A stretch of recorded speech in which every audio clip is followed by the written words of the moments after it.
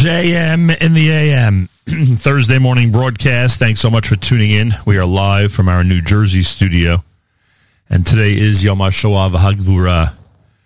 Today is Yom HaZikaron l'Shoah v'Hagvura, Holocaust and Heroism Remembrance Day. Known as Yom HaShoah, Holocaust Remembrance Day. Today is observed in Israel as a day of commemoration for the 6 million murdered in the Holocaust. And it pays tribute to the Jewish resistance during that period of time as well. It's a national day of memorial. The first one in Israel took place in 1951. It became law in 1959, and it's being held on the 27th of Nisan, unless the 27th of Nisan is too close to a Shabbos, in which case it's moved. But this year, of course, it is on the 27th of Nisan. Yom HaShoah opened last night in Israel at sundown in a state ceremony at Yad Vashem. And today, there are services and memorials and ceremonies being held at schools and military bases and other public and community organizations. Places of public entertainment are closed. Israeli television airs Holocaust documentaries. And more low-key songs are played on the radio. Flags are flown at half-mast, and at 10 a.m. this morning in Israel, an air raid siren sounded throughout the country, and Israelis observed 2 minutes of solemn reflection. Almost everyone stops what they're doing, including motorists in their cars in the middle of the road, standing beside their vehicles in silence as the siren is sounded. Today is Yom HaShoah, and here at JM in the AM, we try to convey the feeling of the day, the spirit of the day, the sadness of the day, and the need for the day. And later on in this broadcast, we're going to be speaking with someone who can address just how necessary a day like today is in the context of Jewish history. We will start by commemorating this day with some of the slower selections, more meaningful selections that are appropriate for a day like today, and continue with more as we proceed on this Thursday morning broadcast, Yom HaShoah, at JM in the AM.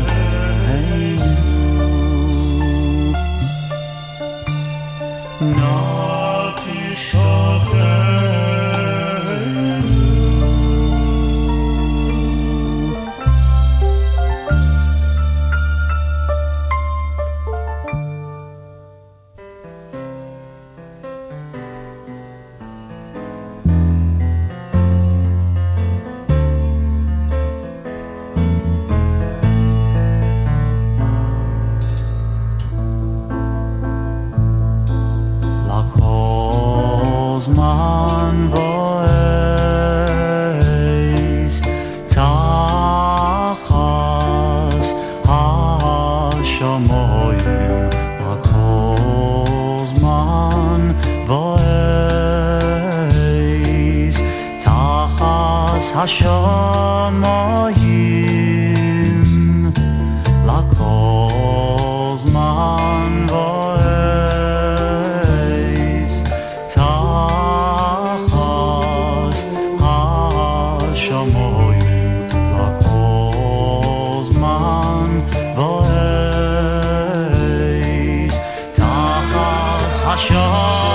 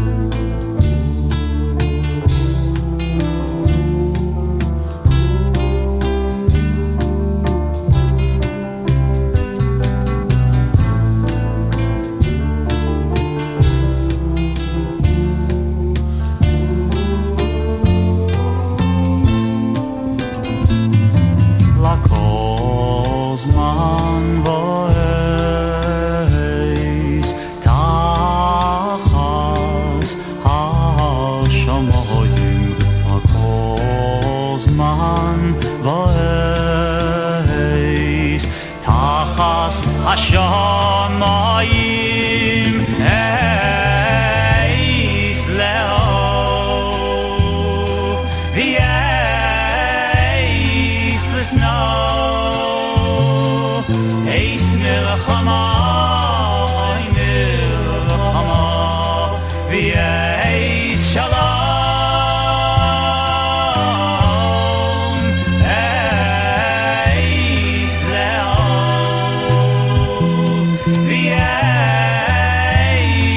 לסנאו אייס מלחמה מלחמה ואייס שלום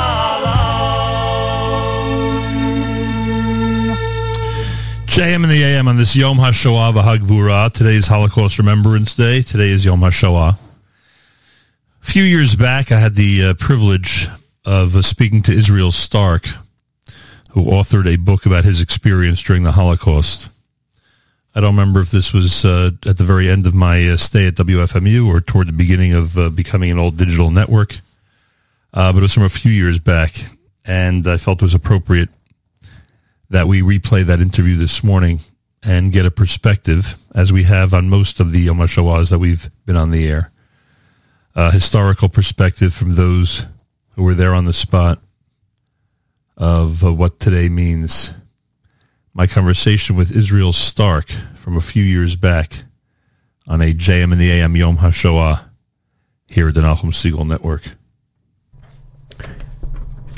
It is a profound honor to welcome Israel Stark to our airwaves. Israel Stark is the author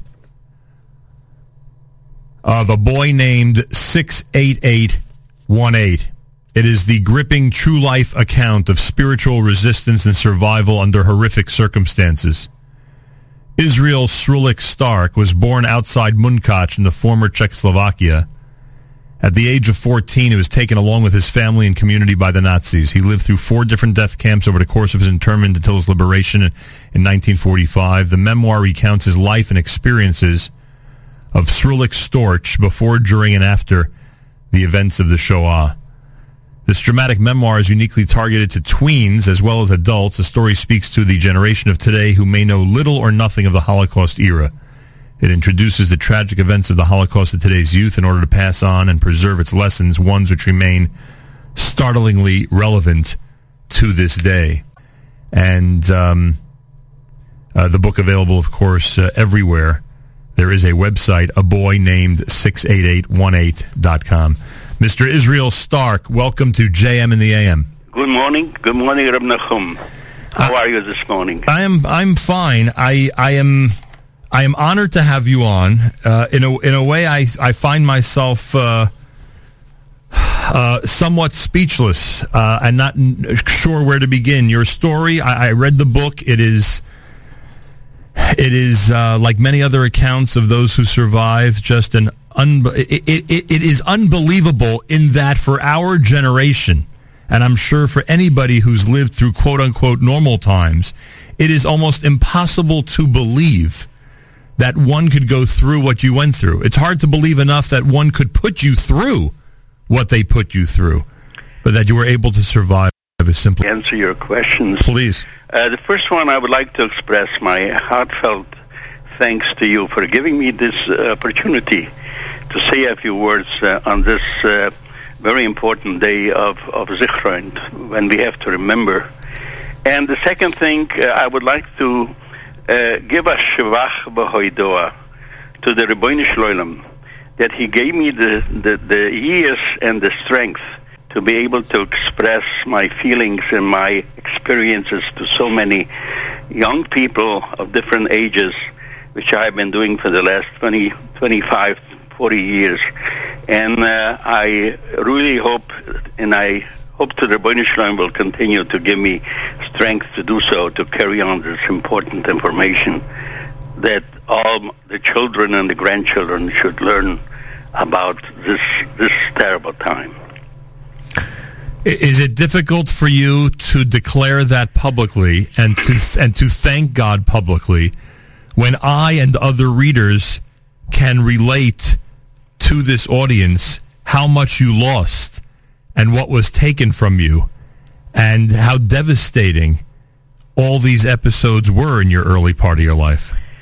Well, I just want to make an observation that it is certainly not on the chumah to any survivor that there were so many others in the mishpocha and so forth that also lost so many loved ones and went through the same thing. But everyone has can write his own book because there are no two experiences alike. So, similar. That is true. What gets me, and I don't know if maybe I'm at an age where it's more, it's more pronounced to me. What gets me is the adjustment that has to be made as every one of these transitions is taking place. For instance, at some point, and you and your family, and again, you were very young, so obviously the adults in the family, I'm sure, felt it more. But even you, as you write, picked up the fact that there was something going on, that there was some unease in the community and in your family. Your family is feeling all this, and then all of a sudden, of course, the soldiers show up at the door, decide to, move into your house, and I'm not exaggerating, that's exactly what happened, correct? At the Seder, when my father recited the V'hishi Yamdu Aleinu, there were several German officers in just a door away, because they have confiscated one of our rooms for their own use, and that was a few weeks before Pesach.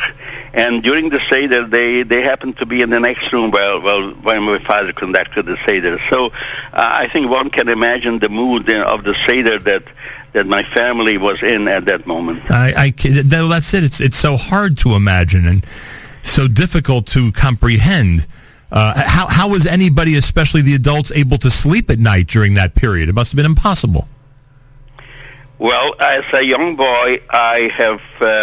You probably know that we did not have any radios, or certainly there was no television at the time.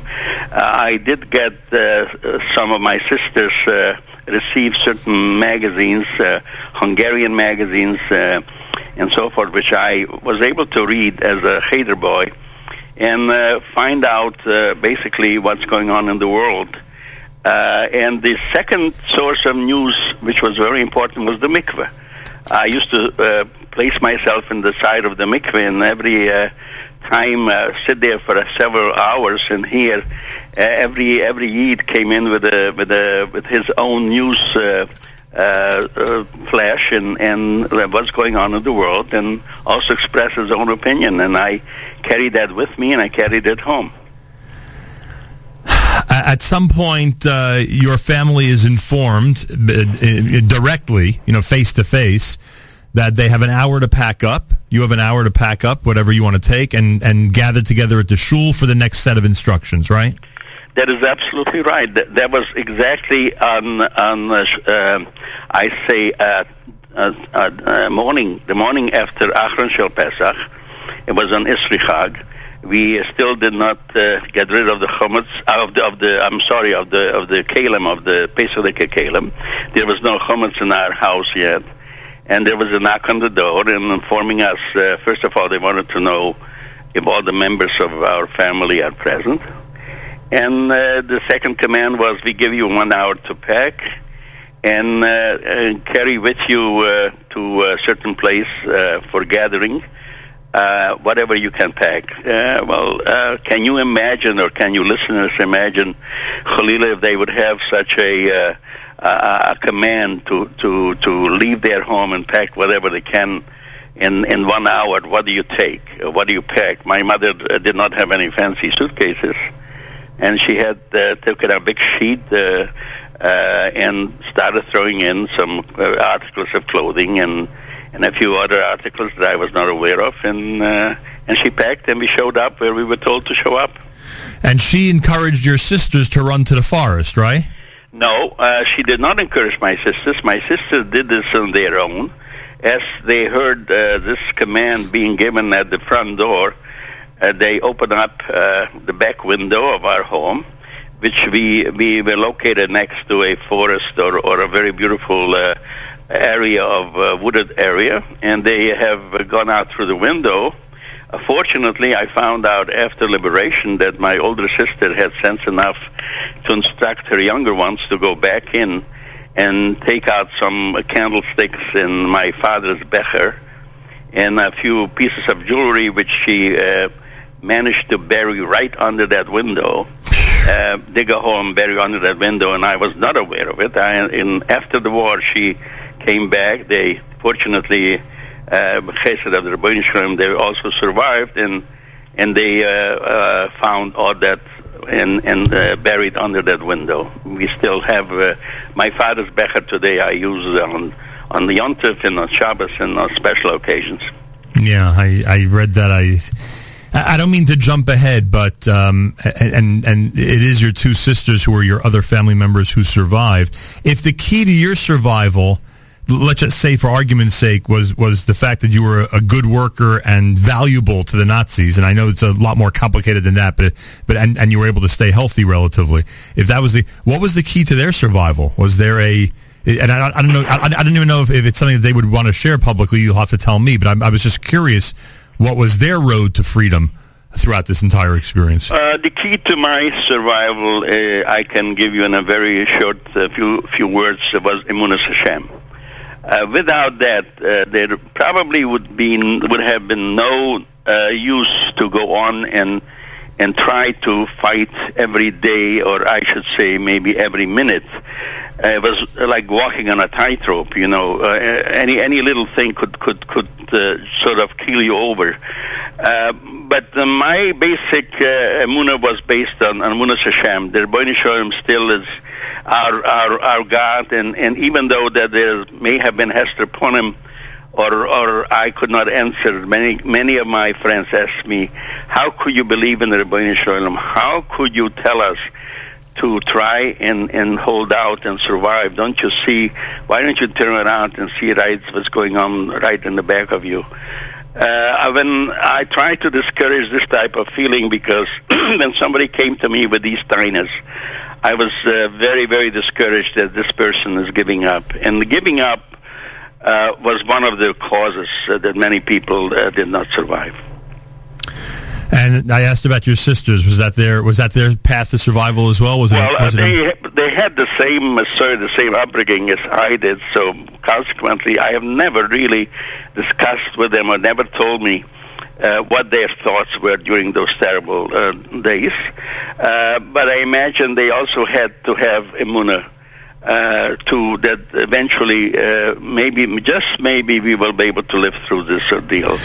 But they never told me really exactly what has sustained them during these days. The first train that you were put on was after that shul in Munkach, right?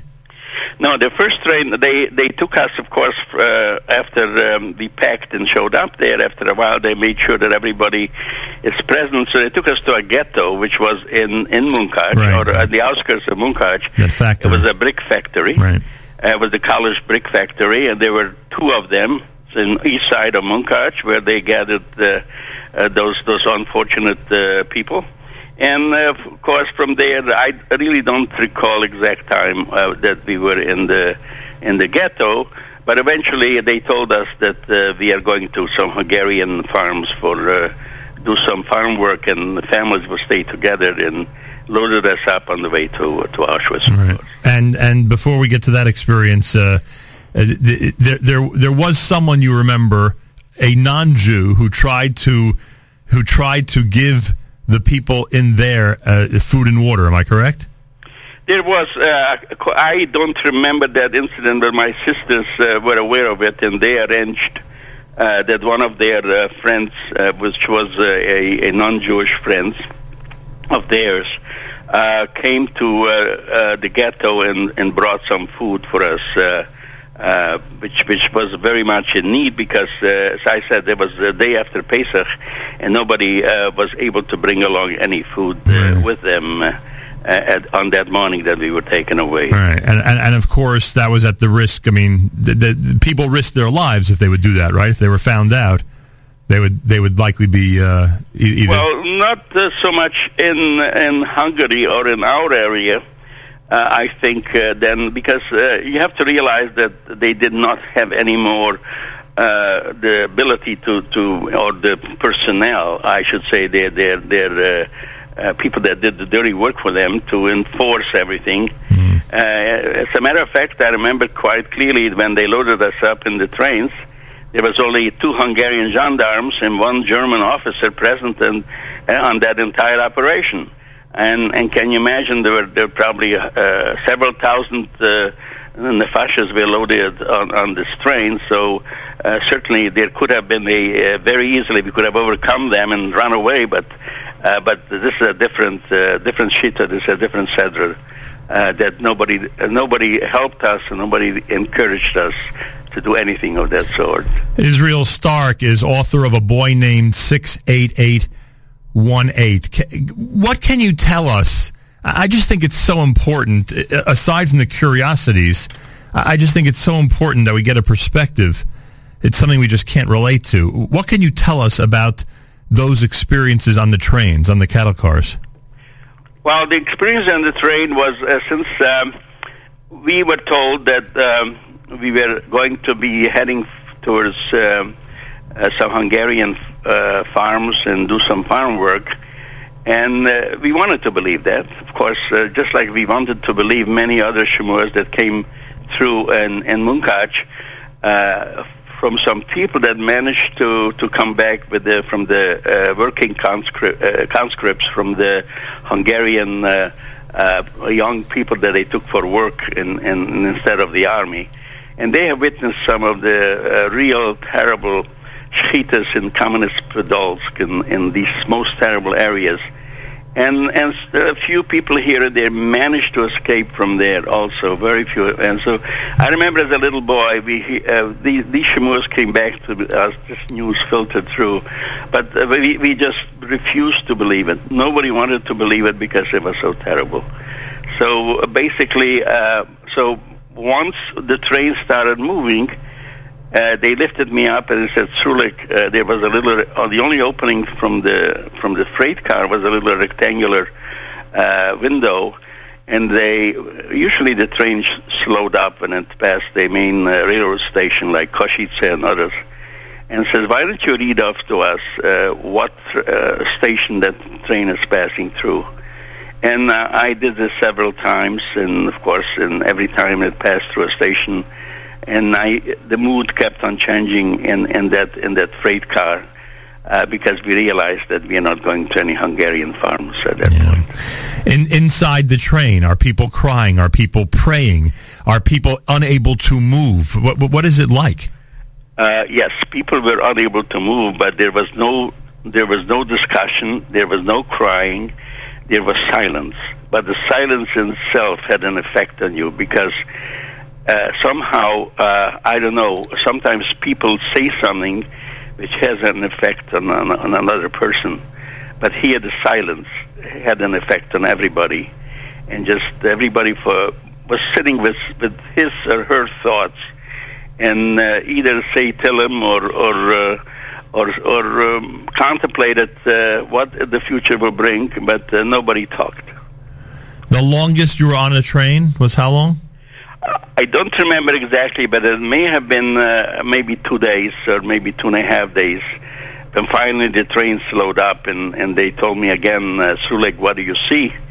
And I also felt that this is the end of the line because I looked out that little opening and I reported to everybody in that freight car and I said, I see a big platforms with all types of bundles and suitcases and around that platform, and sure enough, the train pretty soon came to a halt, and the doors clang open, so to speak, and suddenly the fresh air came in and enlivened us again, and the command was given Aussteigen. Everybody get off, but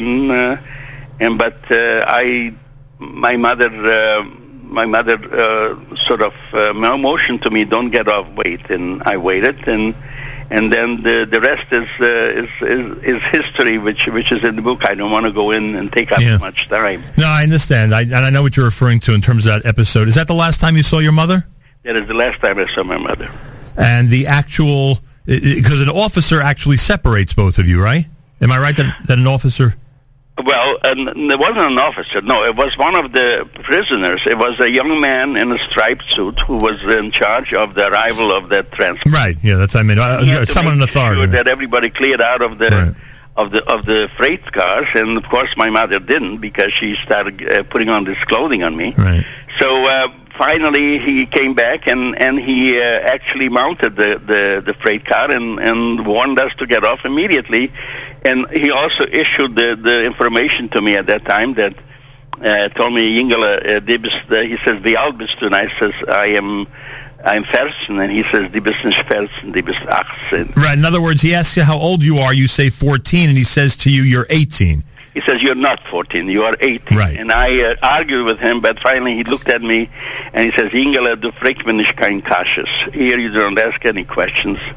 If I tell you you're 18, you're 18, and now remember that and get off. So that my father handed me the film, and he says, please hold on to these as long as you can. And we got off finally that freight car, and that was the last time I saw my mother. In a way, that person of authority, whoever it was that was in charge of getting everyone off the train, in a way, he saved you, because if they would have known, or if you would have admitted to your real age, would it have been over for you? That is absolutely correct. In other words, not in a way, but he actually saved my life, because he wouldn't have tipped me off. I remember when it came to the selection, I am not aware. I don't know whether it was Mengele, the famous Mengele Machshmoy, or some other Roitzeach, but. The question was if my father was in front of me, and the question is, wie alt bist du, kannst du arbeiten? And, of course, everybody gave that answer, and then he motioned to go which direction to go. And so my father gave the answers, and then my turn came, and the first question was, wie alt bist du? And I had all this clothing on me, and, of course, I was also, as a boy, I was a tall boy. And I said, 18, and he says, kannst du arbeiten? And I says, jawohl. So he motioned to me go in the same direction as my father. Wow. Which, of course, was the first, saved my life. There's no doubt about it. And, of course, starting at that moment after we got our uniform, so to speak, my struggle for existence and my father's struggle for existence started. Yeah, it started that day. When was the last time you saw your father?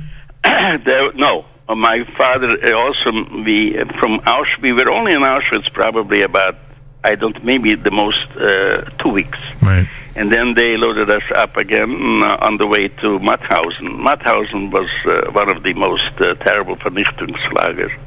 It was just created for that, but also to distribute supply of new fresh labor to many of the satellite camps. So Mauthausen, as I said, was separated with my father through a freak accident. A boy named 68818, Israel Stark, is with us live via telephone. He is the author. You were given that number at Auschwitz, correct? No, I was given that number in Mauthausen. In Mauthausen, okay. Yeah, and I was not tattooed. And, of course, I found out just about 4 or 5 years ago through Yad Vashem why certain prisoners, why certain Häftlingen were not tattooed. I do not want to take up too much time and go into this particular reason, but I was handed a little piece of cloth with a red triangle and with the number 68818, and I was told, little boy, from now on, this is your name. Your name is no more Yisroel Stark.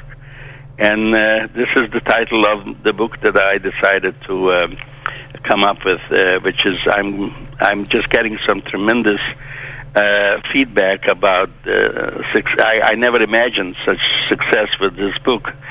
And certainly it was not the reason I came out with it was not for any profits or anything. There would be no profits there.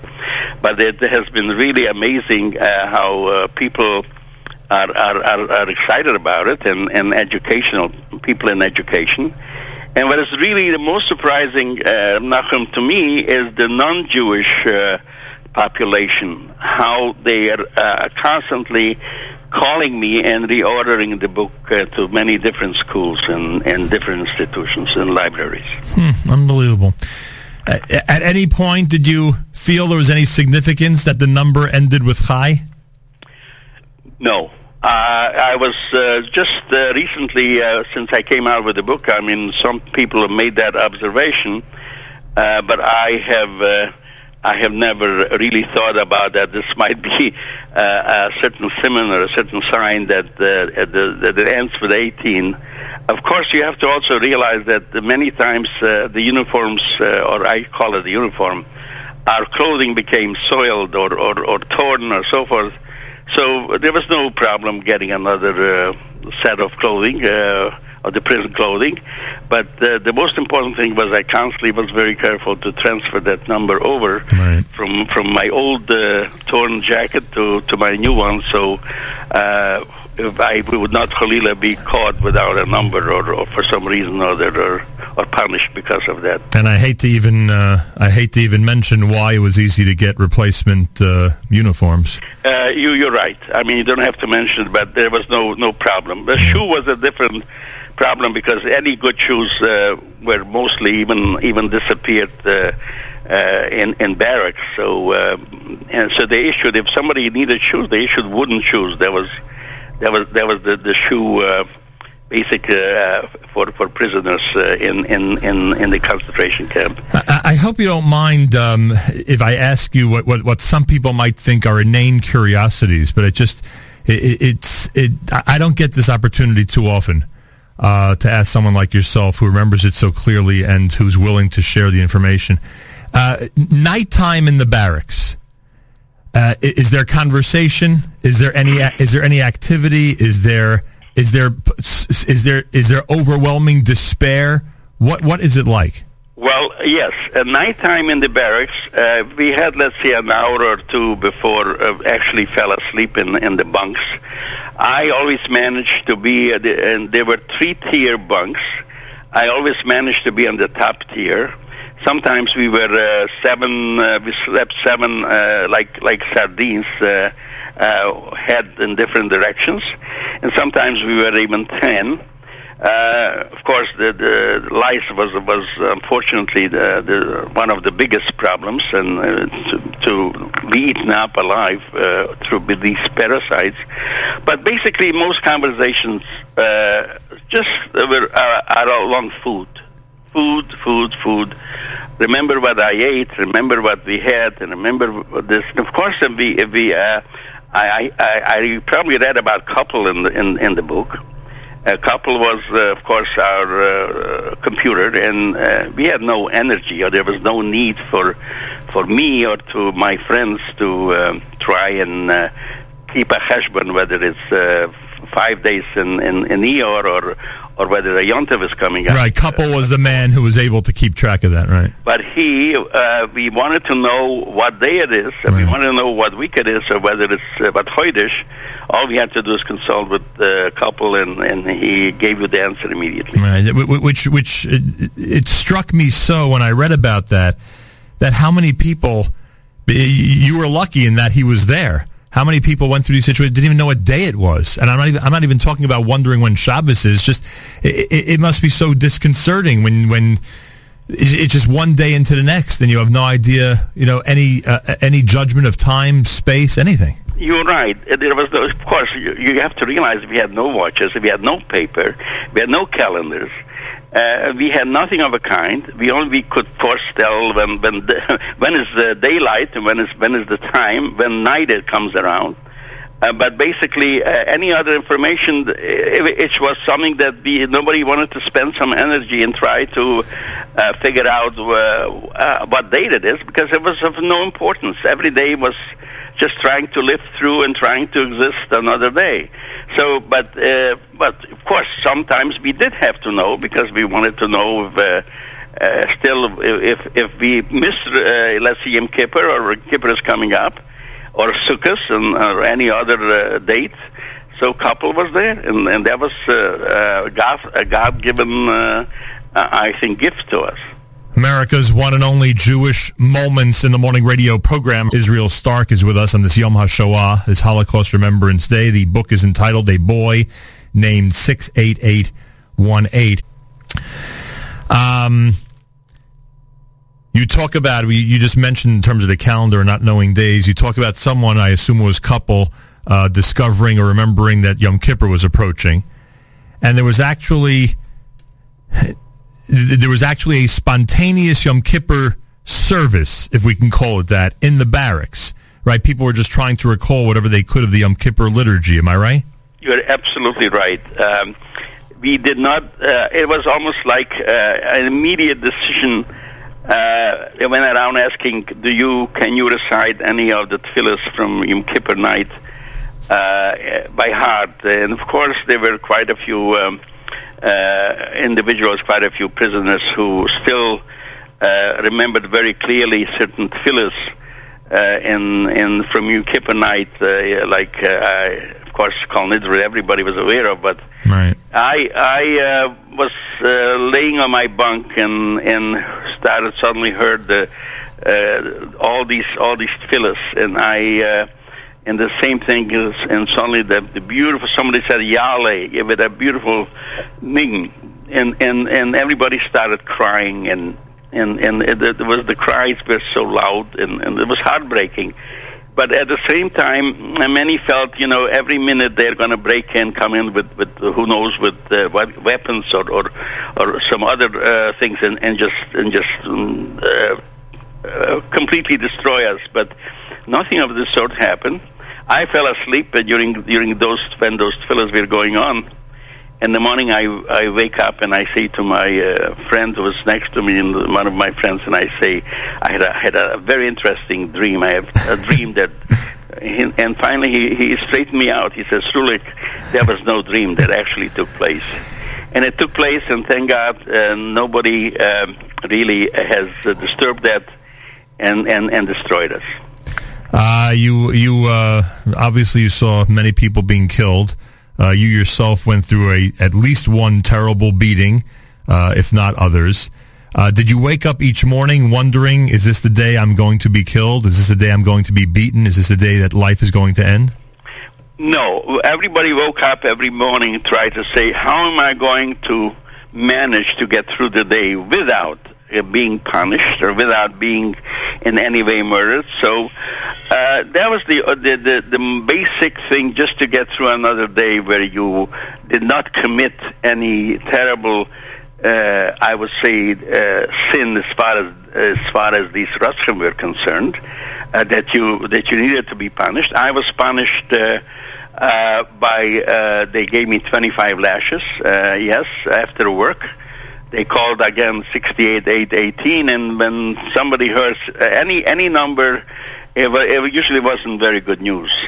So some of the German, I would say, managers that managed our work reported to the capo that I did not do my job, which was bringing those pointers for into the tunnels, right, for be able to advance with the drills. And I was late, or I was goofing off, so they gave me 25 lashes, which was terrible, of course. And if it wouldn't be for my friend who gave me the tremendous support at that time and helped me to get back to camp and so forth, and thank God, eventually I healed and I overcame that punishment too. So again, it was the will of the Rebbeinu Shalom for me to go on from one thing to the other. The nature of your work kept you out of bad weather conditions very often, which you write is a tremendous advantage because most people have to suffer in the outdoors in very bad weather, right? No, the advantage of my work was something else. The advantage of my work was that I had access to fire. To fire? Nobody else had. Right. Like, because these pointers that I carried in and out of the tunnels, they had to be sharpened. And we could not have any fire going inside the tunnel because they would probably consume some of the oxygen there. So I had to carry it out. But having access to fire gave me a tremendous advantage because many of the prisoners came down with dysentery. Dysentery was one of the biggest problems. Many got so bad that they had to go check into a revere, a hospital, so to speak, but unfortunately, I don't remember anybody that ever checked out. Right. So consequently, I managed to make a deal with the blacksmith, and I told him, "Can I burn some wood?" And I was told that charcoal is a refuah for dysentery. So I burned some wood and I let it cool off, and then I scraped off the charcoal or the burned part into a powder. The problem was I didn't have how to package that, but finally I found some big leaves near a pond, which I packaged that black powder, and then some paper from cement bags, and I distributed this to some of the prisoners suffering from that machla, and many of them told me, Srulek, it was a great help. So that was one of the tremendous advantages that I had that nobody else had, is the access to fire. And what about the weather, though? Because obviously you're not clothed properly, and at night I'm sure you're not covered the way you would normally be in these days. I mean, the weather was only a factor in the time when because we were, of course, in the camp in Melk, in the camp itself, but the work was, I would say, about a half an hour, 3/4 of an hour away from the camp in the mountains, where we built tunnels, which eventually the Germans wanted to use it for industrial purposes and establish some factories in these tunnels. Working inside, the weather was not a factor. The weather could only be a factor marching back and forth from back into the camp, and sometimes it was absolutely, in the wintertime, absolutely unbearable, and people were just crying or wanted to give up. And I remember in my group started to sing. We saw that it was a terrible situation, and we started singing, and eventually, believe it or not, little by little, others started to joining us in helping us sing. I think it took away some of the terrible condition of feeling the terrible cold and the rain and the wind and the snow. So that was also a great moment. Israel Stark is with us. Were you given food more than once a day? We were given food in the morning. We were given some kind of it was called a tea or a soup. which was I felt it was made from caraway seeds, but the portion of bread, which I say we couldn't call bread because it was not regular bread, it was a loaf divided sometimes in 8 portions and sometimes in 6 portions.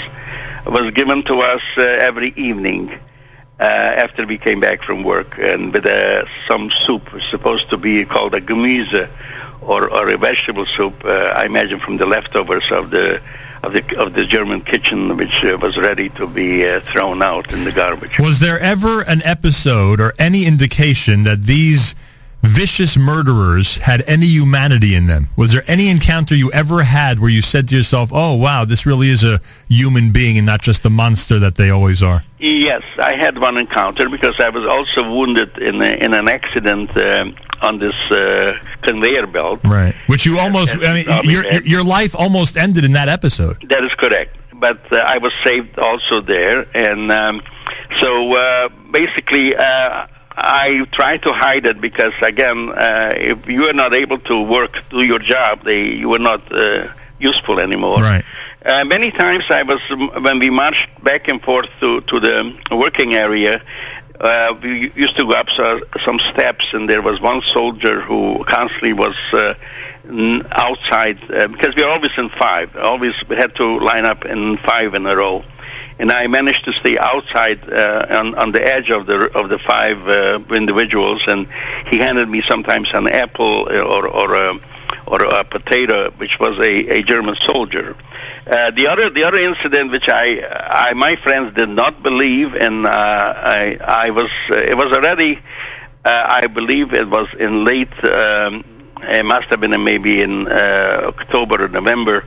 I was walking down the camp grounds, and we had every time a German officer approached or came towards us, we had to stop and take our mitzvah off. The mitzvah is the cap, and wait till he passed by. And this time I see this big officer with tremendous, beautiful uniform. He was a Air Force officer coming towards me. I stopped and I took my mitzvah off, and like I'm supposed to, and then I started passing him by, and with my mitzvah off, and finally I heard the word halt. I stopped in my tracks, and he told me, "Dreh nicht darum." He said, "Don't turn around." He was facing one direction, I was facing the other direction, and then I heard the words, "Es wird nicht mehr lange dauern." Halt mal aus. He said, "It will not last much longer. Hold out a little more." In reference to the war, obviously. In reference to the war. Wow. Right. So after that was the only words I heard.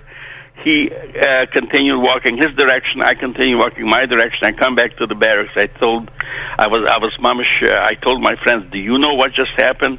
And they said, "Srulik, why are you dreaming up these things? Why are you telling us something?" And I just would not believe that something like this occurred. But to me, it was quite clear and and I understood exactly what he said.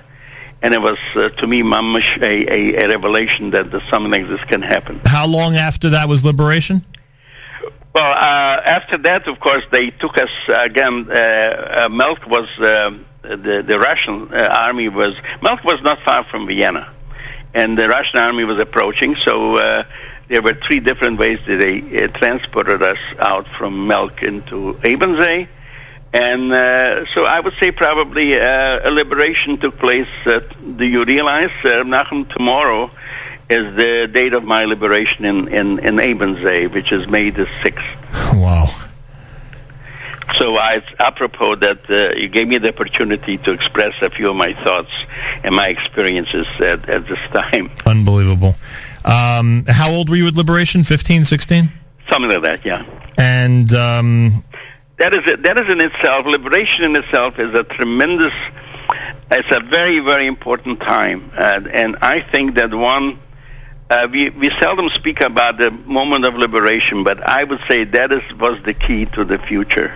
In my own memory, I feel that we were standing under dark clouds, and if it wouldn't have been for moments where the Klosenberger Rebbe's Chisa Yugonelenu, where he came by and said, Rabbi Isai, we have to go back to our Masorah. We have to go back to what our mothers and fathers taught us, and we have to establish girls' schools, and we have to do something. And he encouraged us, and we were at this point. I imagine it was like Purim again. Kimu v'kiblu mashe kiblu kwar, and I can say only what we have today. What the B'nai Torah in the schools and in the Talmud and the moisture that we have today in Eretz Yisrael, in America, and all over the world, I think it's because, again, the Sheiras HaPleita, which we are standing at that moment of liberation, said, Kimu v'kiblu mashe kiblu kwa. Oh, it's difficult to argue with that. I think you're 100% right.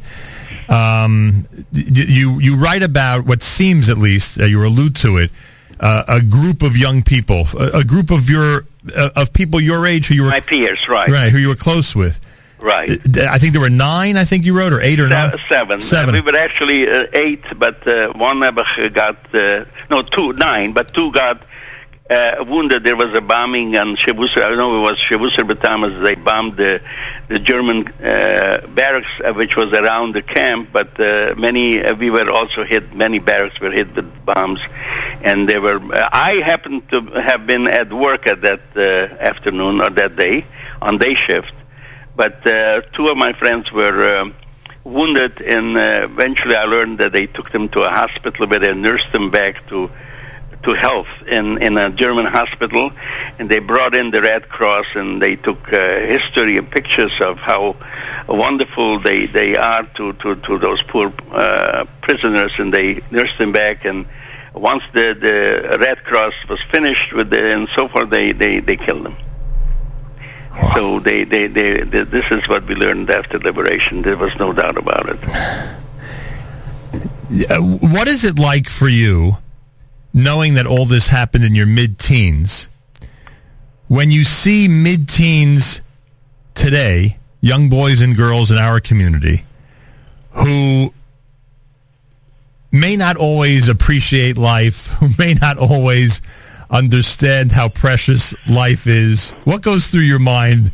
And it's funny. I'm saying this. I'm saying this right after the holiday of Pesach, because so many of us look at so many things that we go through the year as difficult. As preparing for Pesach is difficult. Observing Pesach can be difficult, and there are many.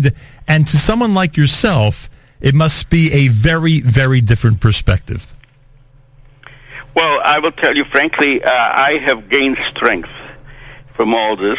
I've gained strength in right after liberation. I took a din v'cheshem like everybody else, and only then did we realize the enormity of the chorm of what took place. And of course, we all had to make adjustments. And Baruch Hashem, I had the sense enough to make the adjustment that there's no other way except to go back to the Masorah that my parents brought me up, and also my teachers. And but I'm sorry to say, and I have to tell you, which gives me great pain, that I am very disappointed with the real, I would say, Haredi or the very frum community. That they have not been in the front of teaching this Chorm Europe to their young people, and many young people, unfortunately, are not aware, and that's what pains me most than anything, because I feel we just got through saying B'chol doir v'doir chayev udam liros es atzmoi kila yoitzim mitzrayim. Chayev, Ben is obligated to project himself like he just went out from Egypt. Why? Because he should be able to, we got it to Lebinchub, you should be able to tell it to your children and grandchildren. And these young people in the yeshivas today, and they're not given that information, and they are not going to be able to be Mekayim that. This is what pains me a great deal. But Baruch Hashem, I myself have been strengthened by all this, and I am no problem talking about it. And I'm doing my share, because I think Vihigara to Lebinchu is very important. And if Lefiani as date, I would even go further. I would say Chayev Udam Liris is Atzmoy, Kili Yoise me Mauthausen, me Auschwitz, and Treblinka and from all these places, like he was liberated himself. In that way, they'll be able to give over to their children and grandchildren. Understood, and believe me, much appreciated, and your words are so vital and important. But is there a message directly about is there a message directly to us, a spoiled generation, in terms of remembering and thinking about what our predecessors have gone through? Well, the message, first of all, is twofold. One is that I don't have to encourage them because it is a mitzvah to say, Midoraisa, to remember Ma'usul Molek. That's one thing. And not only, there many say it's not only on Purim or on time, on that time. It's mamash every day. One should remember that. And secondly, is I'm saying that we should all take a Musar Haskell. And see and tell our children, look here. Of course, we had Mitzrayim and all the children goes through Parshas Boy and learn about what the Rebbeinu Shalom did for us on Yetzias Mitzrayim. But they also should know about what happened 75 years ago, approximately. And unfortunately, it's poichas v'hoilech. There are many less and less individuals like me who can get up and speak about it and say, this is my experience. Ve'enei ru'iti.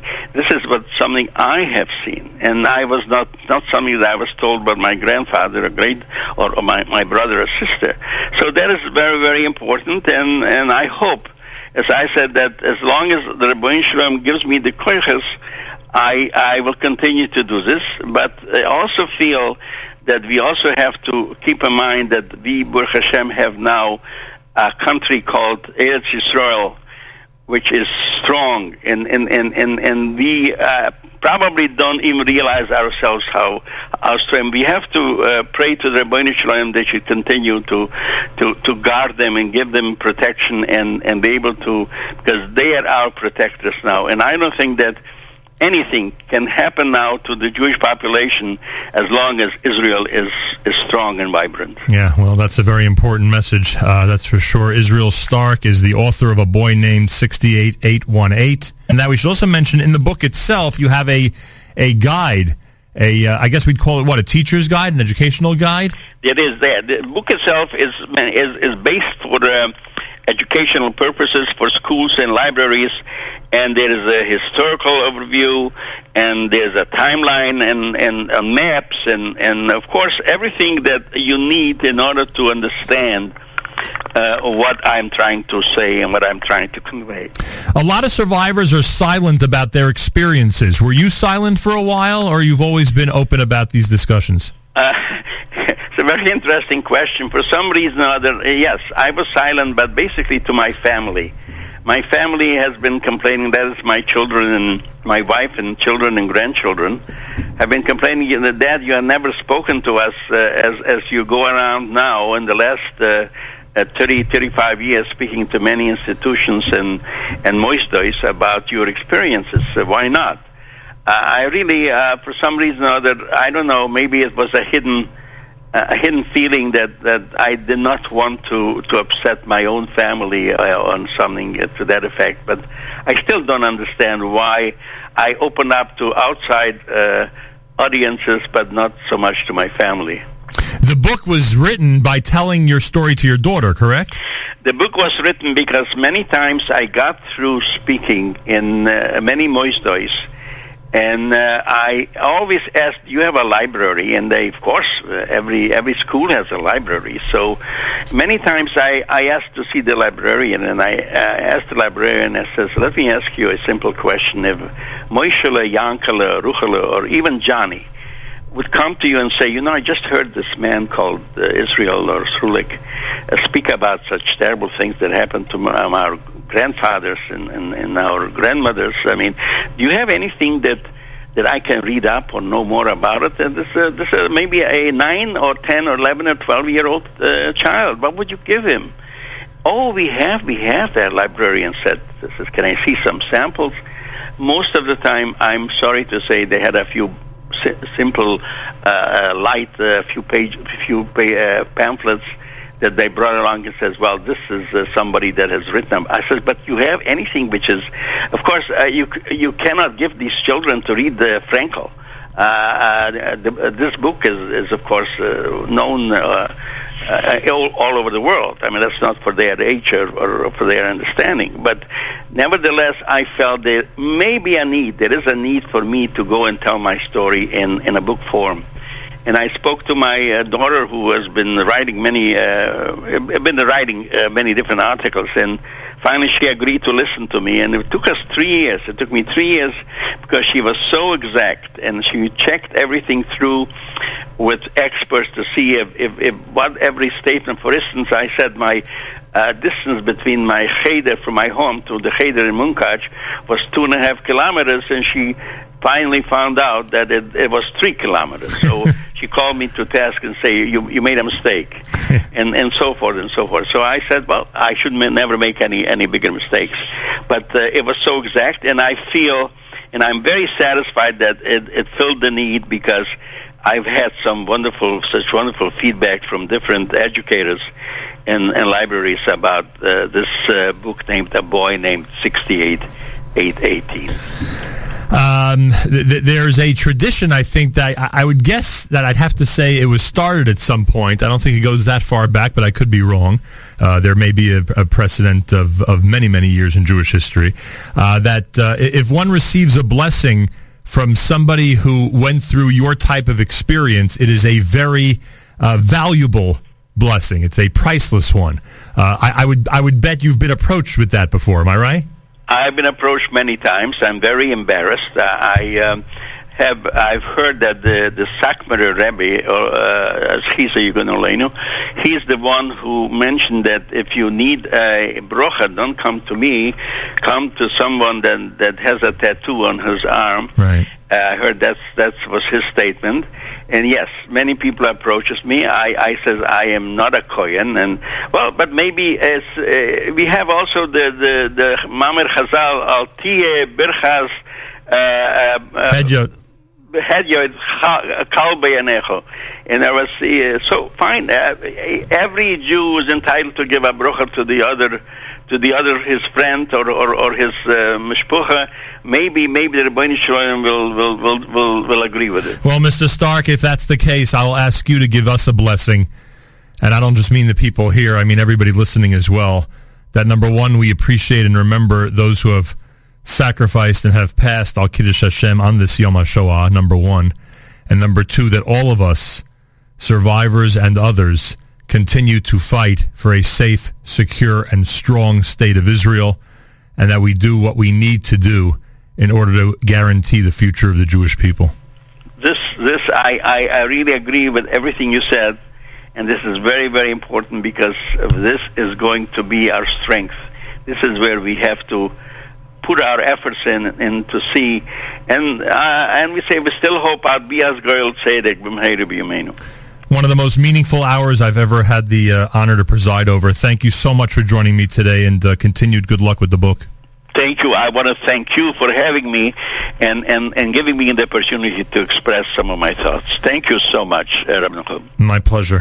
Israel Stark, the book is A Boy Named 68818. It's available on Amazon. There's a New York area store listing on aboynamed68818.com, aboynamed68818.com. There is a Facebook page as well. And take advantage.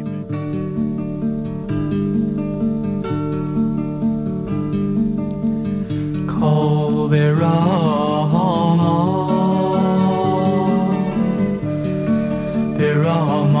nishma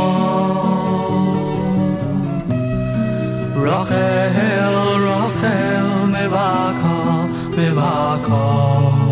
al baneha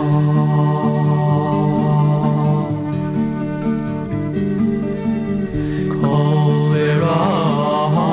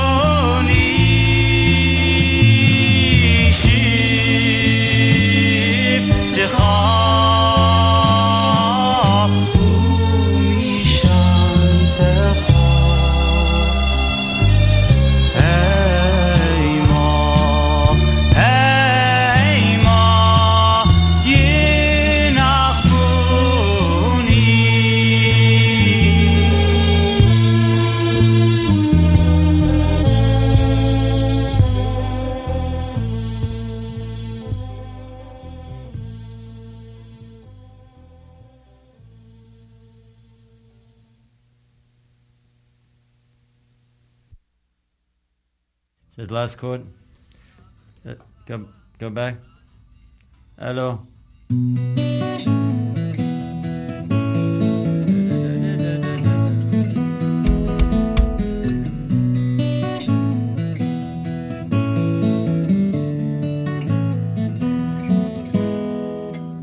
יזכרם אלוקינו לטובה עם שאר צדיקי עולם וינקום לינינו נקמתם עבדיו השפוך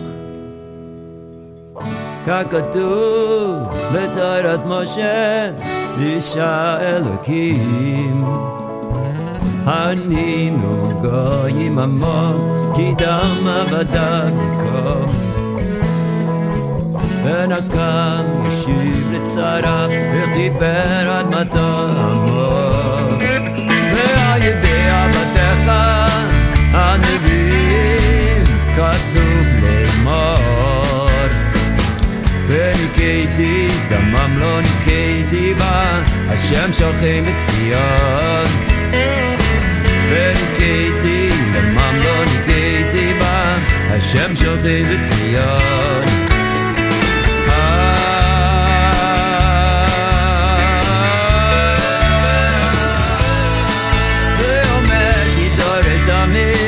אותם זכר, לא שחט צחת הנביא ואומר ידין בגויים מלא גביות מחצו של ארץ רבה ונחל בדרך ישתה על כן ירים ראש ונחל בדרך ישתה על כן ירים ראש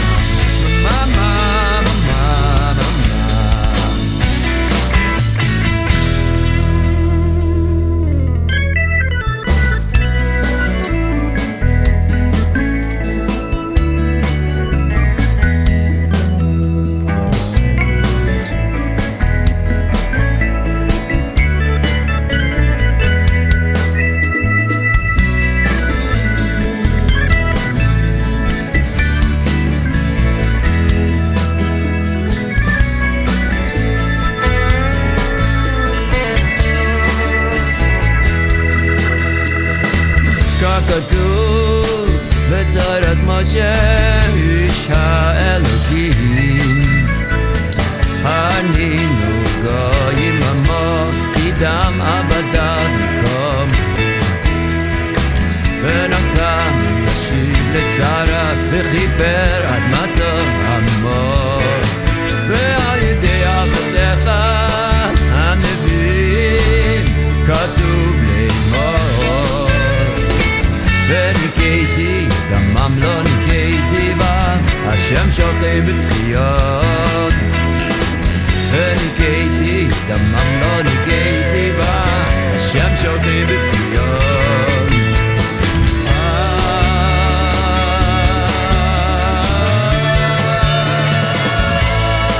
ואומר כי דורש דמים אותם זכר לא שחט צחת הנביא ידין בגויים מלא גביות מחצו של ארץ רבה מנחל בדרך ישתה על כן ירים ראש מנחל בדרך ישתה על כן ירים ראש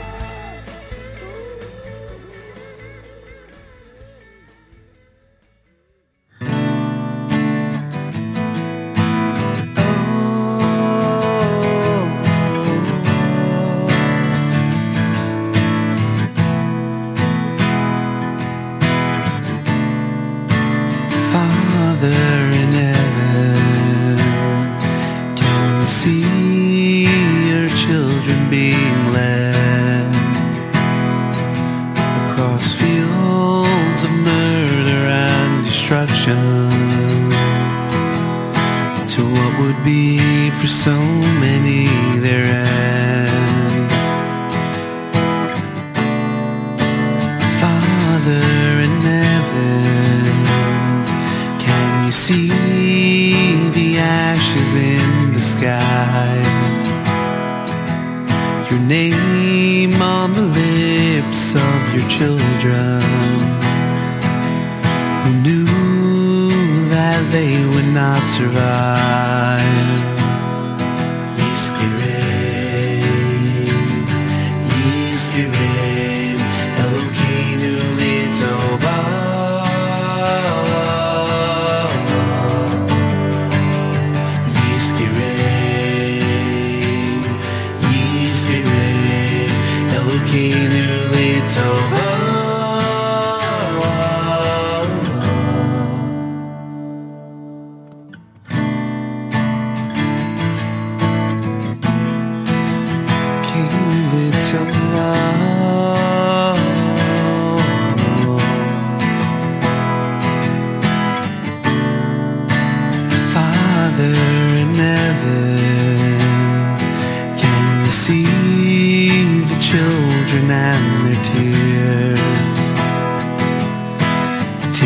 From within their mother's arms, taken so early for the years.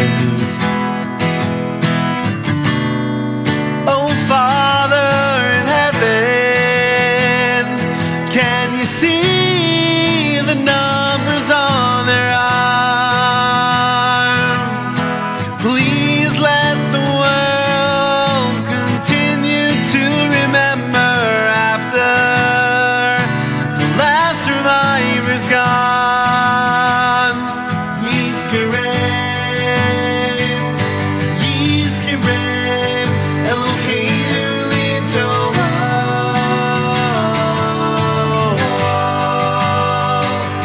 Yizkirem, oh Yizkirem, Elokeinu Litovah.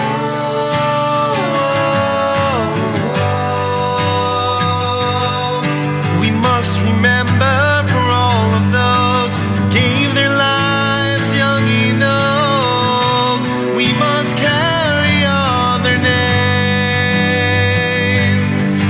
We cannot sit here silently, carry on their memory. Never again. Yizkirem, Yizkirem, Elokeinu Litovah.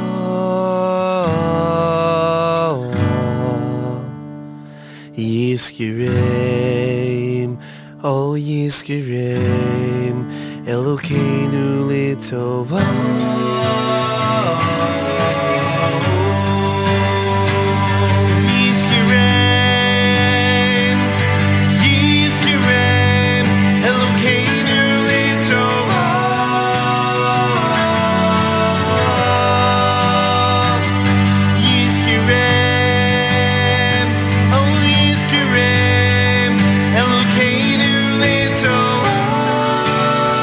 JM in the AM. Aryeh Kunstler with Yizkirem. Before that, Chaim David with his unique interpretation of those words, Yizkirem, here at JM in the AM. Speaking of a unique interpretation, by the way, on this Yom HaShoah, and today is Yom HaShoah. Special guest coming up about 5 minutes from now. Before we get to the bottom of the hour, I wanted to get in a song that I think one can say is certainly a different interpretation of the way we usually have gotten used to in terms of songs of the Holocaust. And by the way, the interview I did with Israel Stark was done a few years back. I thought it was appropriate to do it this morning and make it part of our Yom HaShoah program for this year. And I thank those who've been reacting to that conversation. I thought it was a really important one. That was with the great Israel Stark. Listener Shani gave me this message that came from her son, who writes, I read Mala's heroic story and couldn't believe this brave and courageous woman never had a dedication. Mala was a music teacher who, when captured by the Nazis, led a revolution in Auschwitz concentration camp. As quoted in the full story, the assembled crowd shouted Mala's name twice, Mala, Mala, upon her arrival back to Auschwitz after being turned into the Nazis by Poland, where she was hiding. The double call of Mala's name reverberated in my head, which eventually became the chorus of a song. And this is Mayor Malik. Mayor Malik with a recent selection entitled Mala Mala. A little bit different, but certainly significant in commemorating the life of a hero of the Shoah on this Yom HaShoah at JM in the AM.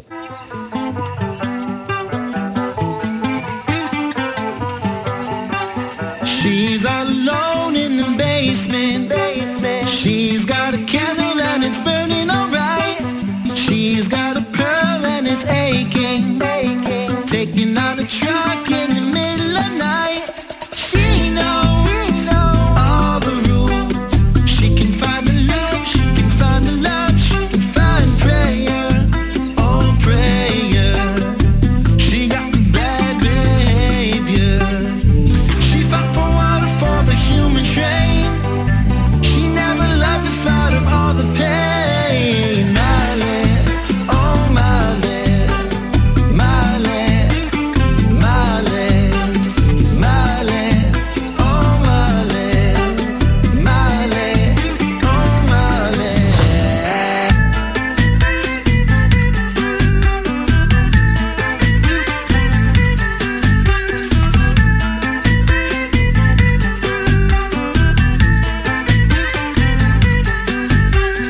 She dialed in for a favor, smuggled out explosives in the middle of night, stuck out at a camp, left a paper, gotta tell the world what they're doing to us. She broke all the rules, bring her in alive, bring her in alive. She took a razor, oh praise her. She got the bad behavior. She smacked a couple in the face to stop the cruelty of the human race. Male, oh Male, Male, Male, Male, oh Male, Male, oh Male.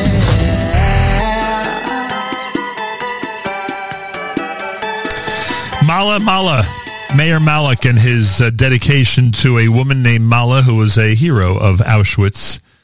And as I said, people have different ways musically to commemorate important lives and important remembrances, and that was a unique, certainly done in unique fashion here at JMA. It is Yom HaShoah v'Hagvura, Yom HaShoah 5782. Today's day 12 in the counting of the Omer. The Israel Stark interview that I did earlier was from years back.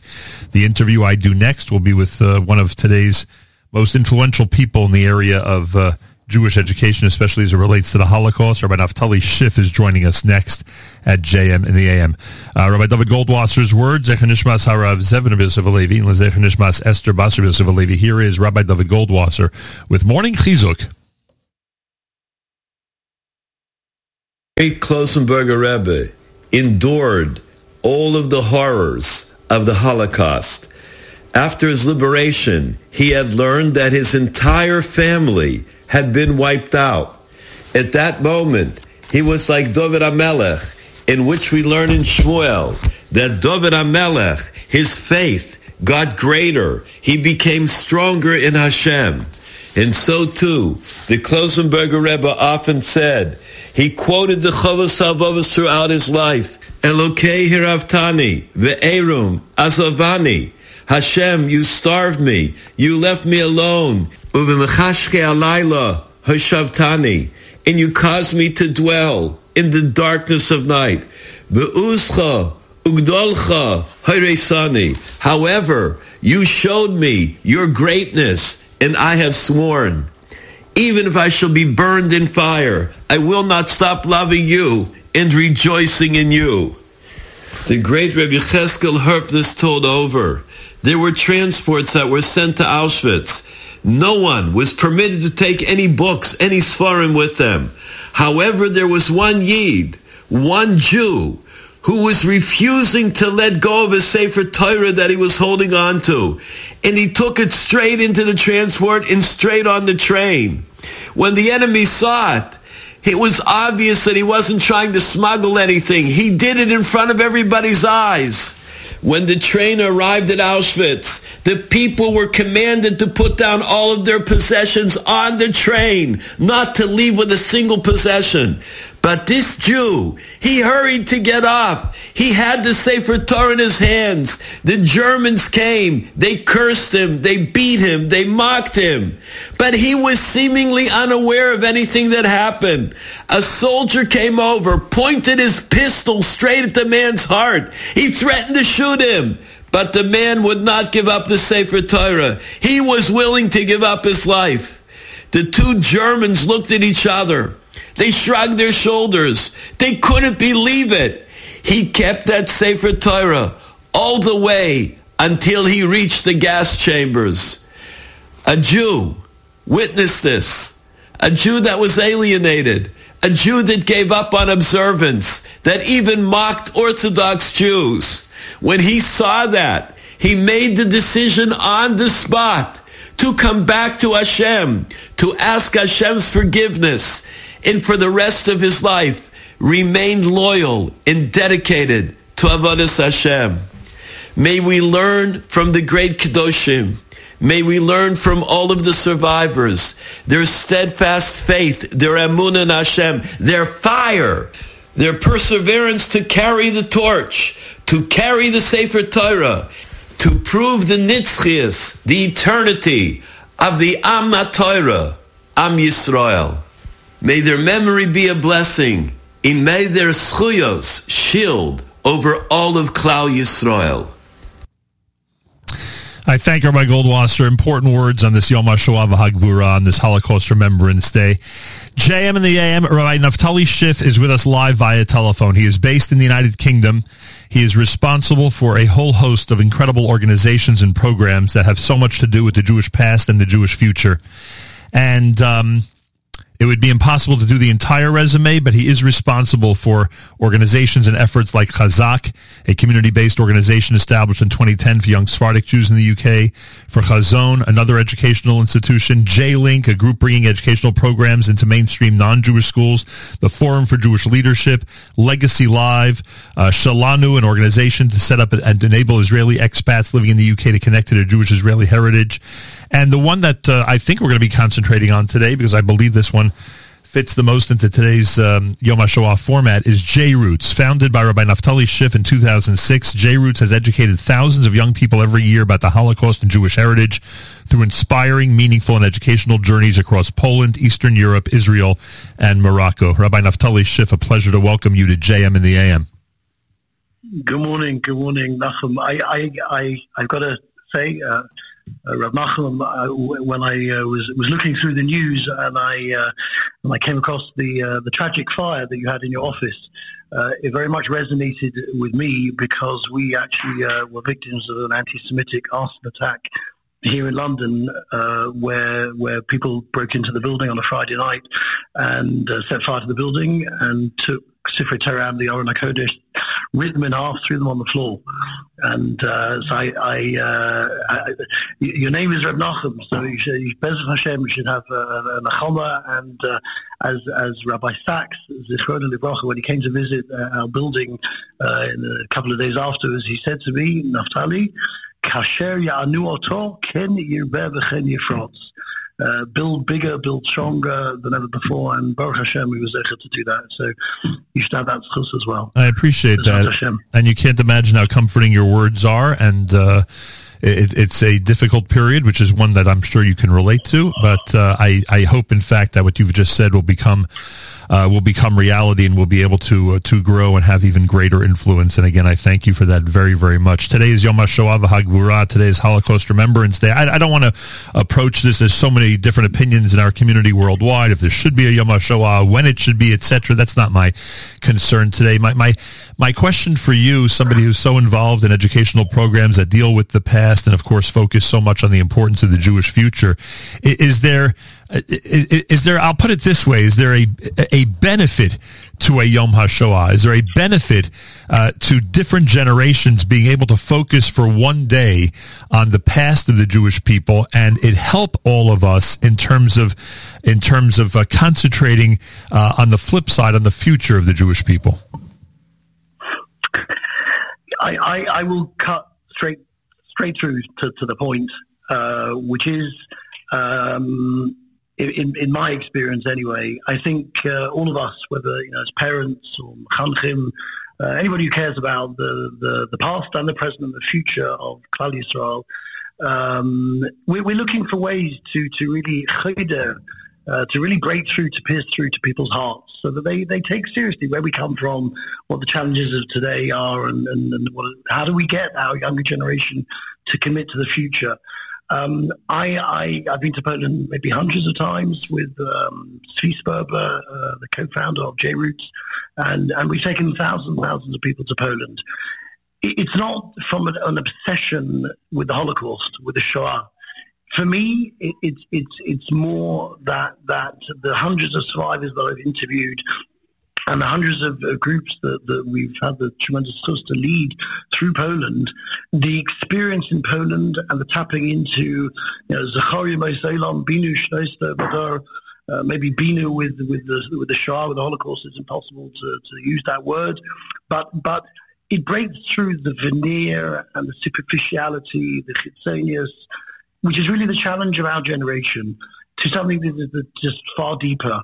In the same way as we had to go through Mitzrayim, the Kur HaBarzel, and we had Kibeish Tzato Ve'eish Ata'osim Livnesa. Eish burns through. When you see Sefer Torah burned on the floor, you will, what is the Sefer Torah? What is it to be part of Klal Yisrael? So for me, if Yom HaShoah gets us to stop for a day and think more deeply about anti-Semitism, about Am Levodod Yishkon, which, by the way, I'll mention the Shabbos in June 2006, when, as the rabbi of our center, I came to Shul Shabbos morning, and there was a police cordon outside the building, and just saying very briefly, the police hadn't let anybody go in because it was a crime scene, but they allowed me to go in as the rabbi, and I went upstairs to the Beis HaMedrash and came into a scene of the downstairs was burnt out. I came into a scene that my grandparents escaped from Germany in 1933 after a swastika and feces was smeared on my grandfather's door in Unter dem Liedenstrasse in Berlin. I never thought that in 2006 in London I would be facing a scene with a Sefer Torah ripped in half on the floor in front of me. And maybe you can hear in my voice what a scene. And it was Parshas Balak, and the letters of the Sefer Torah jumped out. Am Levodod Yishkon, but also Am Kelavi Yakum, and it's so difficult in our world to get through to people. They're on their phones all the time. They're on social media. It's all about the designer clothes, and whether we're from, we're not from, whoever it is, we're so taken up with this. I think that the power of the Holocaust is what am I as a Jew? Why does this happen? And again and again, why? What is it to be? And we have found that on our trips to Poland, on our bringing survivors to meet young people, and the incredible archives that we have now of 200 survivors. Who I've asked them deep questions. I find that survivors are amongst the most powerful teachers of our younger generation, not history teachers. It's not about history. Again, I'll mention Rabbi Sachs. He was said in English, in Hebrew, there's no word for history. It's historia, right. Because we don't believe in history is his story.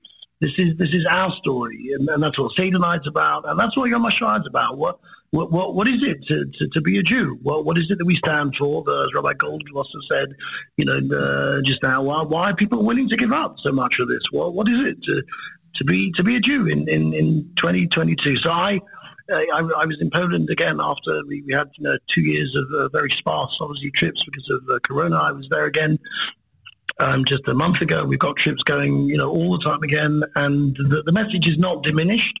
if it's led by literally Morei Derech, people who understand the way and the path the young people need to walk on, young and old, from not non-observant, etc. So I think that the message is not diminished, and it mustn't be diminished. But at the same time, the Holocaust shouldn't become the central focus of our Yiddishkeit. It's part of it. It's part of the whole Dor V'Dor. Rabbi Naftali Schiff is with us. The first year that you traveled and conducted one of these trips with a survivor was how long ago? It was actually that same year, 2006. And I wonder... well, that's not true. Assuming it's that era, right? Around 2006? Yeah. I'm wondering from your perspective, if as the average age of the survivors has gotten older, if their message has changed at all, is the survivor that you traveled with 18 years ago or 16 years ago, is that special group of people giving a different message today, or one done in a little bit of a different mood or different fashion, or have they been consistent in the way they've presented to the kids, to the young people over the years when they're visiting Poland and other areas of Eastern Europe with them? Yeah, that's Reb Nachum, that's a very interesting question. And the truth now I'm thinking about, I guess it's actually the mid-90s that I first went, we were taking survivors to Poland. And has the message changed? I think so. I think in those days, the earlier days, there were survivors who maybe quite readily agreed to go back and to lead trips. And I think the message was never again, Yizkor, that type of thing. And there was a group of survivors who would do that. I was looking actually for survivors perhaps who weren't as professional, if you like, people who hadn't yet necessarily spoken that much. And I was looking, trying to look for something deeper than the evidence, the testimony. This is what happened. This is where I wanted to ask them deeper questions of Jewish values, questions of how did you keep going on the death march? What was the last thing your parents said to you? What do you remember from your parents' home? What after the Holocaust got you to what do you remember that got you to get up and build a Jewish family again? When God Kavayochel gave up on you, why didn't you give up on him? And that's why I said earlier that I feel that survivors are such incredible teachers. So I was from the word go, I was committed to do something a little bit deeper, which is ask these maybe difficult questions, personal questions, piercing questions, because I feel and I felt that survivors really have so much more to teach. And in direct answer to your question, I've seen many survivors change over the last quarter of a century in the direction that I'm talking about, in the direction of we need to be giving a deeper message than never again or please don't forget us. And I'll tell you, we had an incredible experience.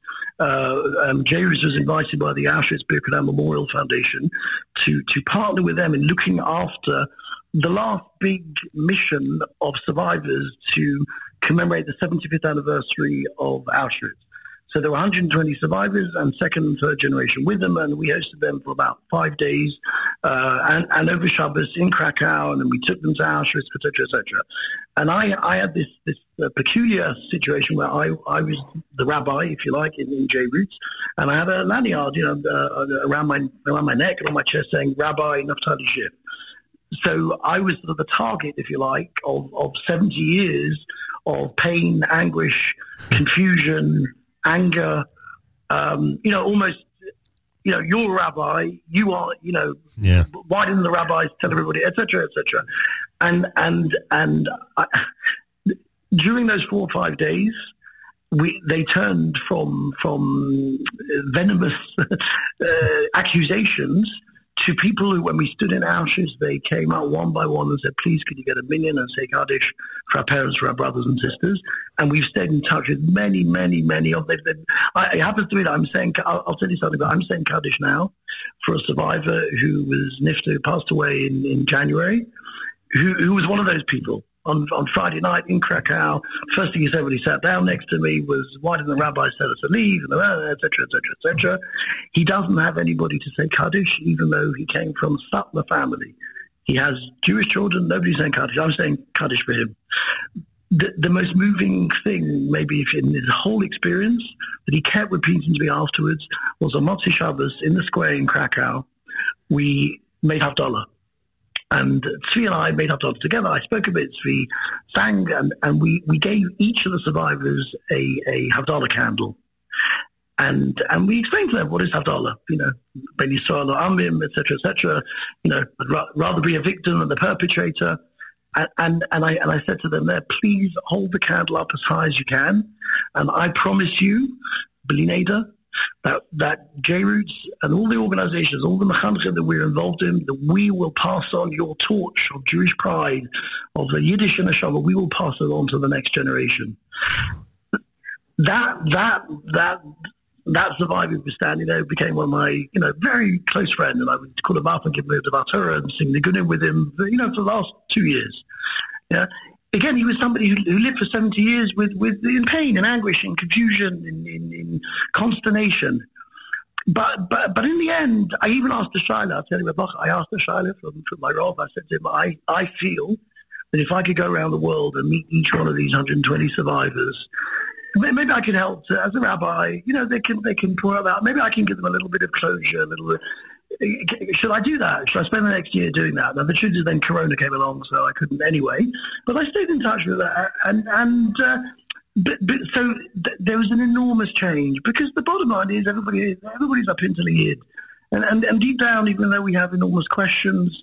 The first survivor that I had a very close relationship, big schus, was Pearl Banish, who wrote To Vanquish the Dragon, right. Who was one of the last, Alea Shalom, she was one of the last Talmidas of Sorosh Nira.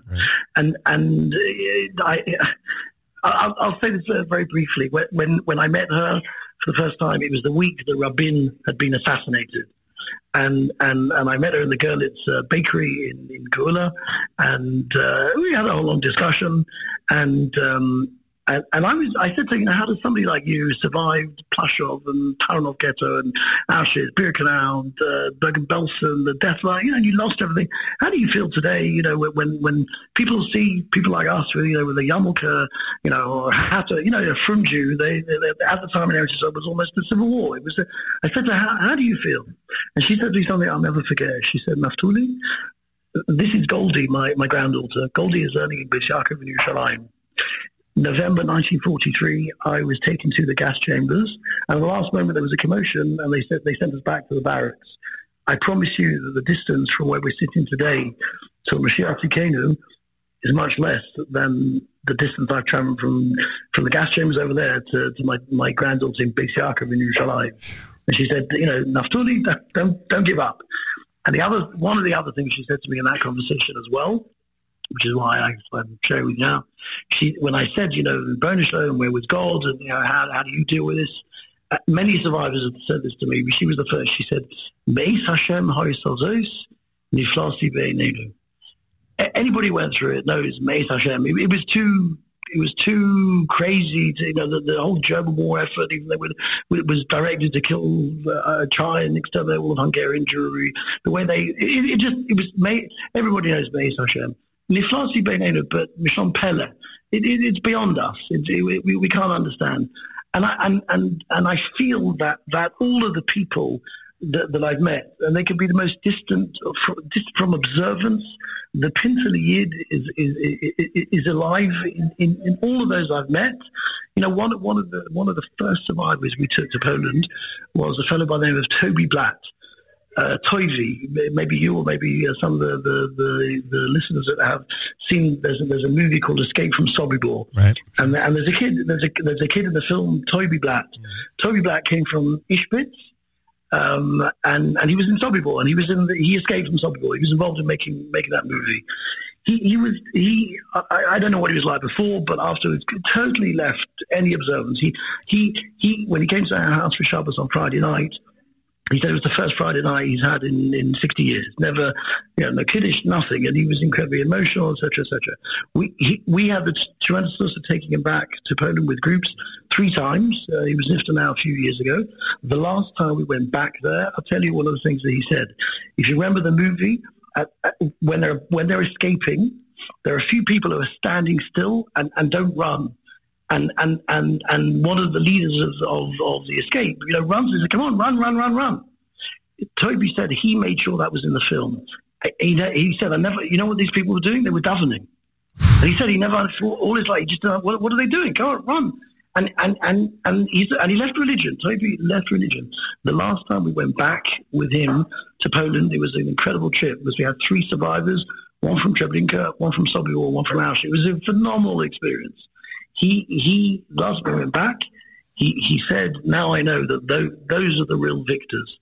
Those people who kept saying Shema Yisrael, they understood. But he said, what have I got? I haven't got any Jewish descendants. And I'm saying Kaddish now for 3 survivors who don't have anybody to say Kaddish for them. Yeah. And I'll tell you that the biggest lessons I've learned for life from these survivors is you can't judge. You never know.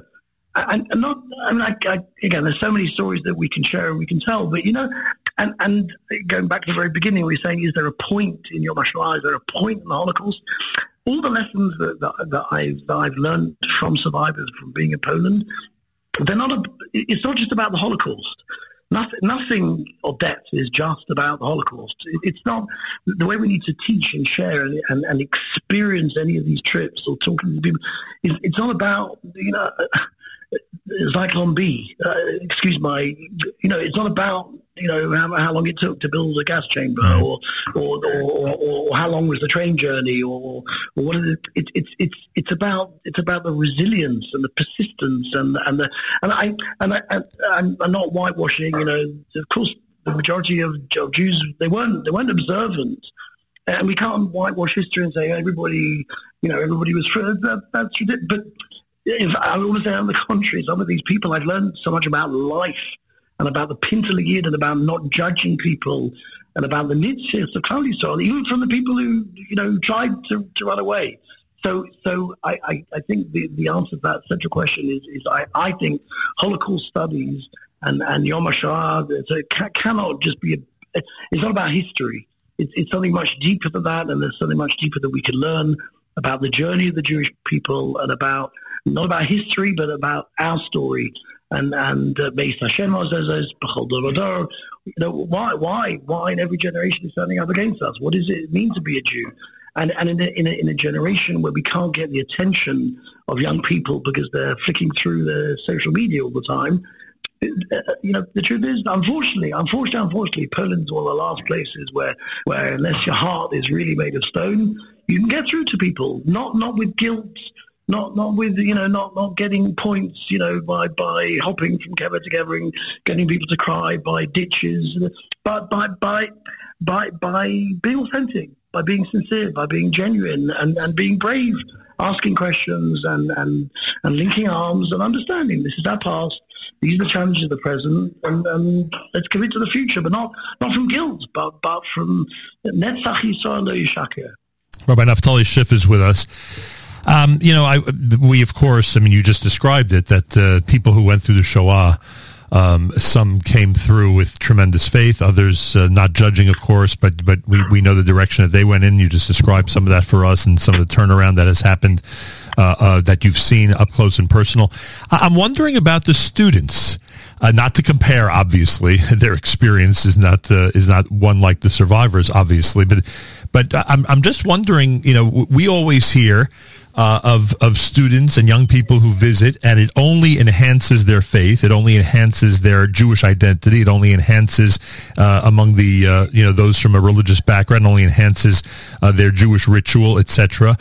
Have you ever seen the opposite? Have you ever had this experience, had an opposite effect on Jewish youth, where they witnessed what their predecessors or generations past went through, and they weren't able to handle being a part of our people because of this experience of yesteryear? I'm sure that the answer is there are many people, as there were, for the generation after the Holocaust, that left as a result of visiting the subject of the Holocaust. And I'll say even more than that on a personal and even on an organizational level. When we started doing trips to Poland and Eastern Europe, people said, your main chinuch remit at the time was kiruv. It was outreach. Why would you take people to the biggest kasha in the world? Why are you doing that for? And that is actually why I decided that instead of only giving people theological and philosophical ways of dealing with it, I'd ask survivors themselves. That is actually why I started my own personal journey that's taken me all over the world for J-Roots, interviewing survivors. I've incredible people. I mentioned Paul Banish, Yosef Friedenson, the Kalavareva, Leah Kaufman, Yosef Lefko, hundreds of people. And I was asking him, I mentioned this before, when Kavayoch, when Rebbe Shem left you, why didn't you leave him? Yeah. Because the question is that, and I did it almost as a preparation for the questions that we thought we would get, every hour on a trip. Here's the incredible thing.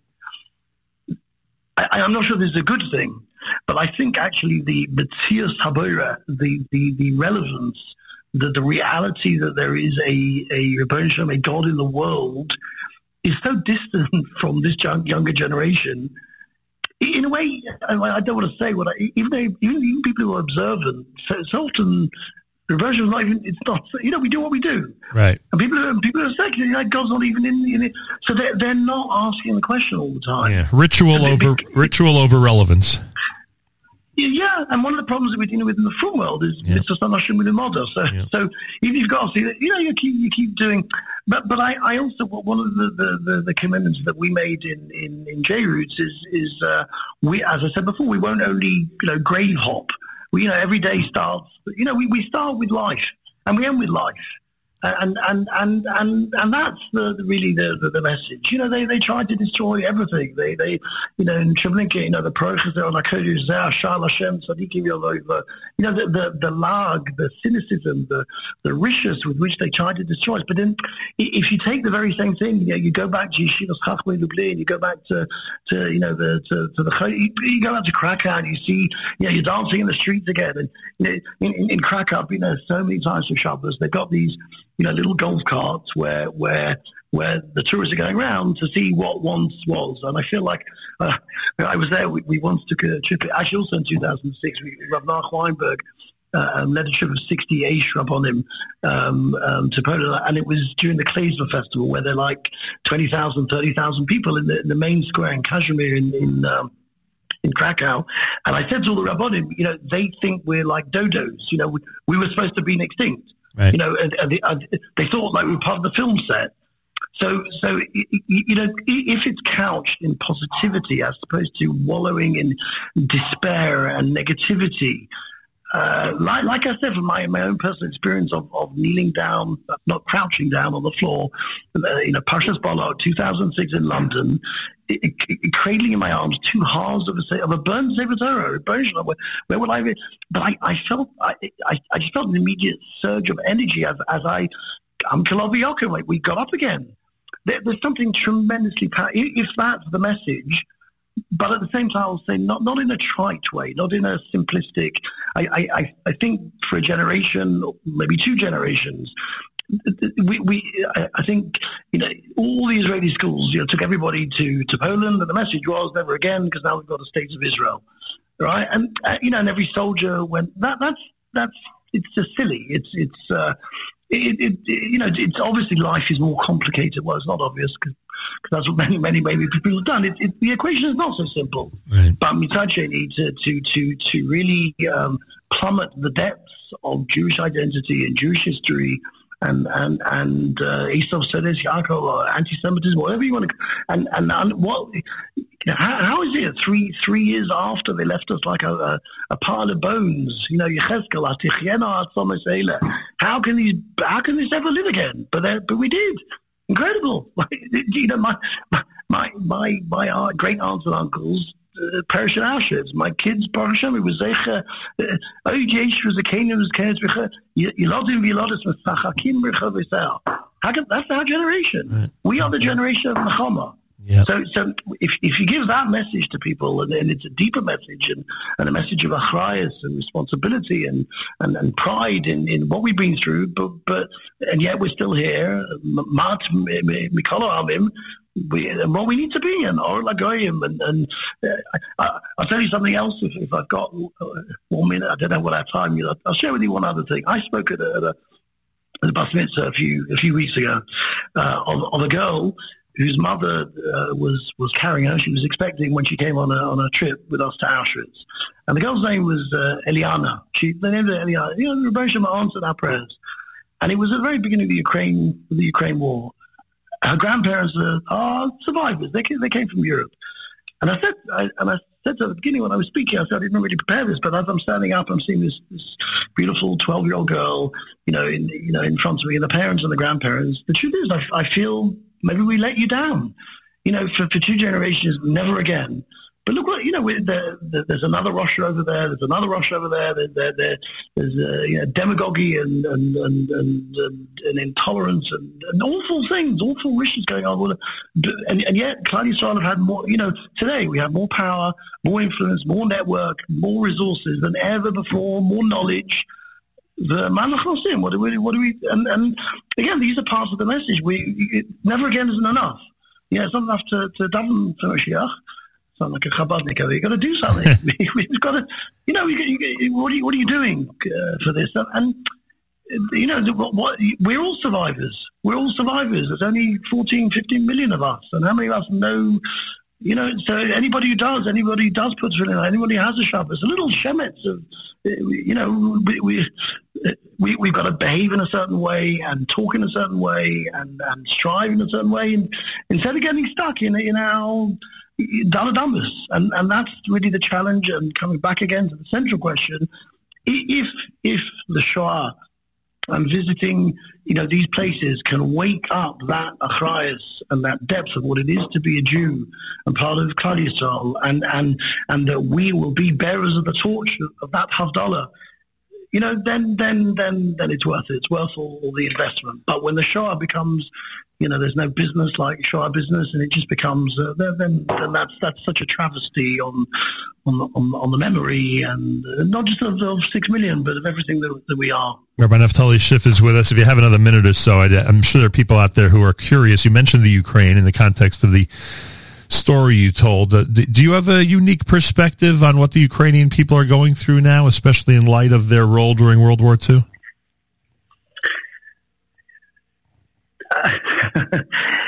So it's interesting because as J-Roots, we had 2 or 3 groups on the ground when the war started, and people started contacting us. Can we help with refugees from the Ukraine? And J-Roots immediately to lead interaction to help Jews who are coming over the border, help Jews who are back there, which I think is a very important educational message. That it's all very well to say, never again will we stand by or criticize other people for standing by. Well, if we stand by when other people are suffering, then that's not so. So James has been very, very active. Svi Sperber, Zach Jaffe, my partners in James, very, very active in that. I can tell you that one of the survivors I'm working very, very closely with at the moment, we've made a movie about him. We're doing something else with him. He said, I just wanted to let you know for the record that the Ukrainians were the worst, and I've got the Rahmanas of them. He said, you could tell everybody that. So I said, I'm not going to. But the third thing that I will say is really what I alluded to before, Nachum, and I really mean this very deeply. One of the biggest personal lessons that I have learned from survivors and from this journey that I've been on myself and with all these groups is you never know. You just can't judge. You can't judge other people, and so. That's what I've learned from survivors, and that's what I've learned that it's way understanding these things are. So that would include. I apologize for interrupting, but that would include. I can only imagine how many people in Poland at this point, Jew and non-Jew, and with and having in mind the role that Poland had in World War II. I can only imagine that you would give a similar response if I asked you about the idea, which became reality, of Poland bringing in millions of refugees to help them and save them when this war began. Yes, I guess my response is halavai, they've learned a bit of the lesson, right, and they will take in right, refugees. But also, we can't judge other right, people. You just never know. Right. And in terms of Ukraine, there are human beings there. There are people suffering.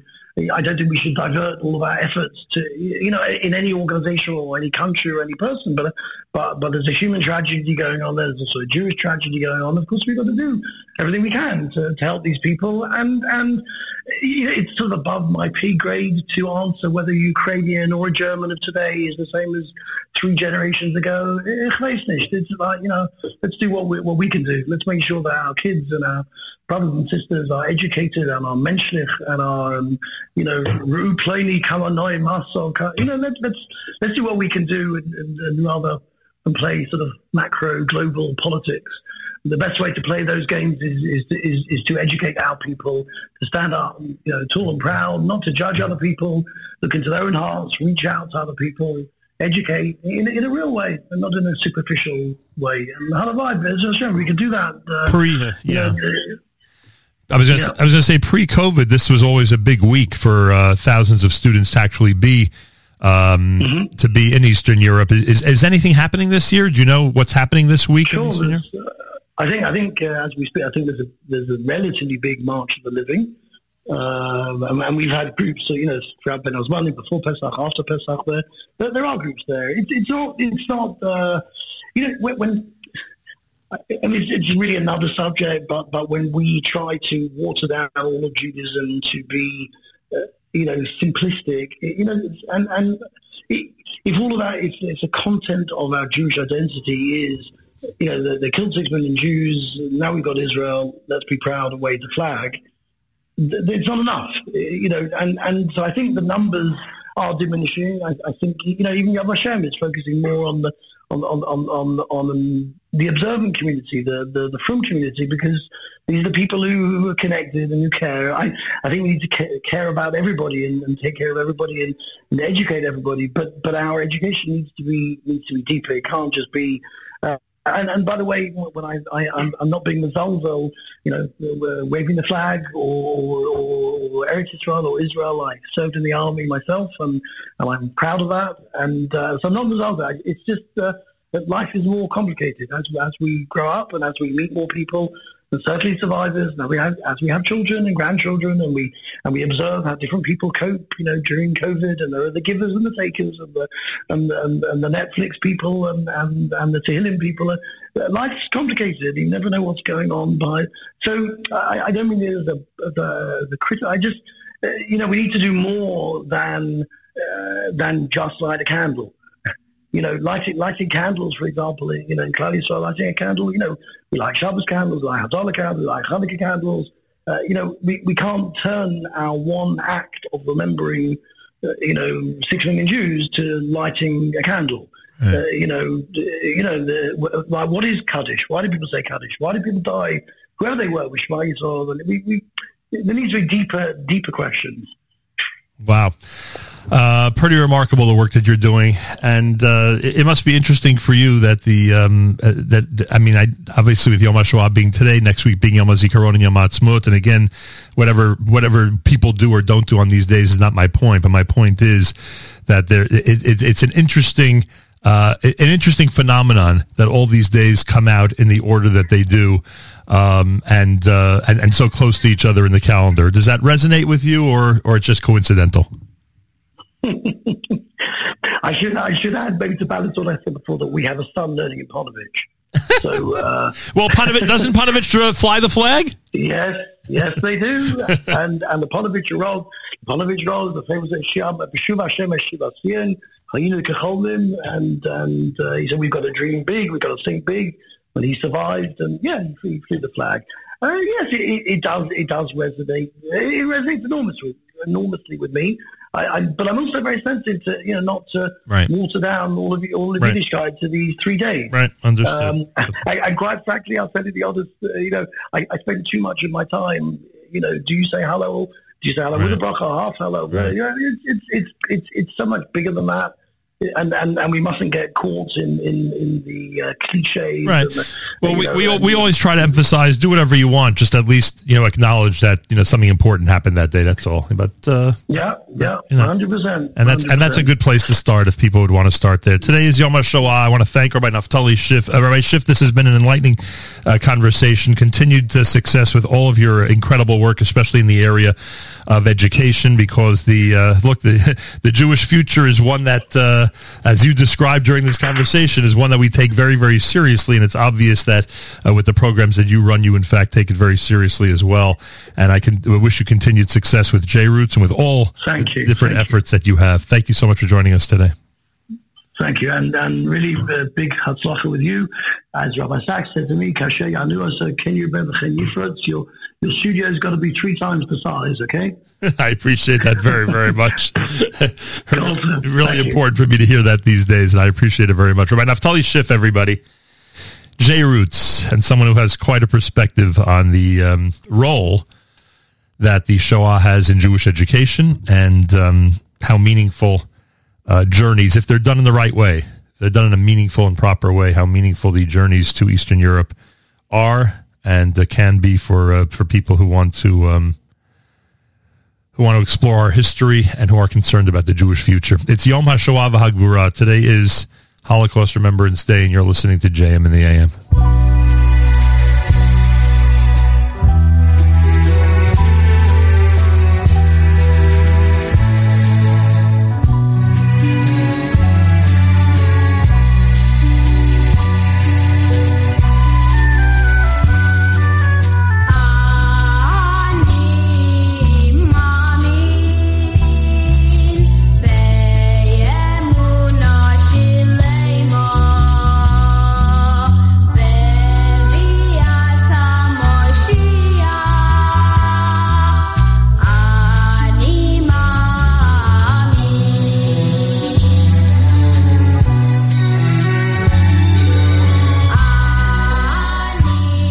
I look into my siddur at the words Ani Ma'amin, I cannot help but recall that fateful day some 35 years ago. I was just a child then, but the memories of that day are locked in my mind forever.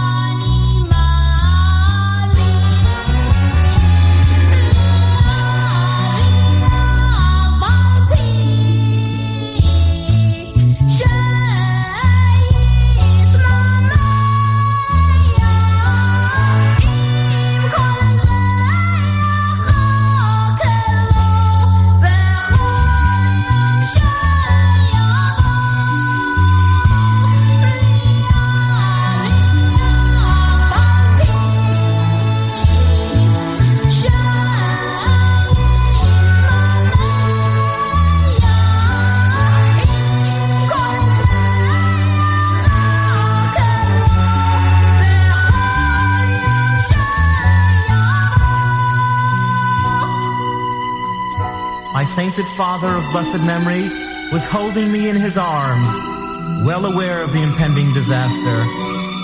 I could barely hear his words above the sound of blasting shells and gunfire outside our small home.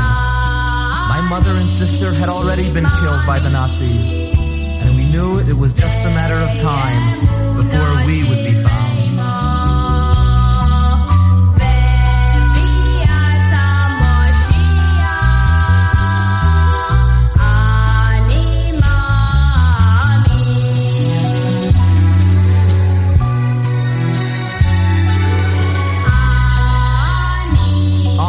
Trembling with fear, but there was my father, speaking to me his final words with great pride and courage. I can still remember each and every word as if they had been spoken just yesterday.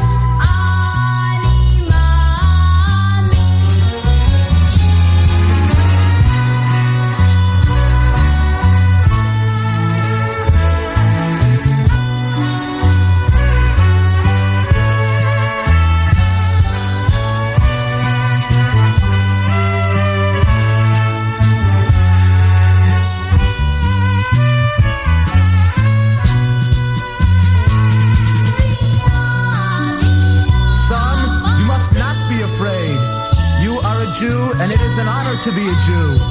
You must be proud of it as long as you live, and never lose your faith in Hashem, even if it means being tortured or killed for it. I remember hearing the footsteps outside our door, and how my father shoved me under the bed. With tears in my eyes, I watched in horror as the door burst open, and even as the soldier raised his gun to fire, my father screamed with his every bit of strength, Ani Ma'amin Be'amuna Shalema.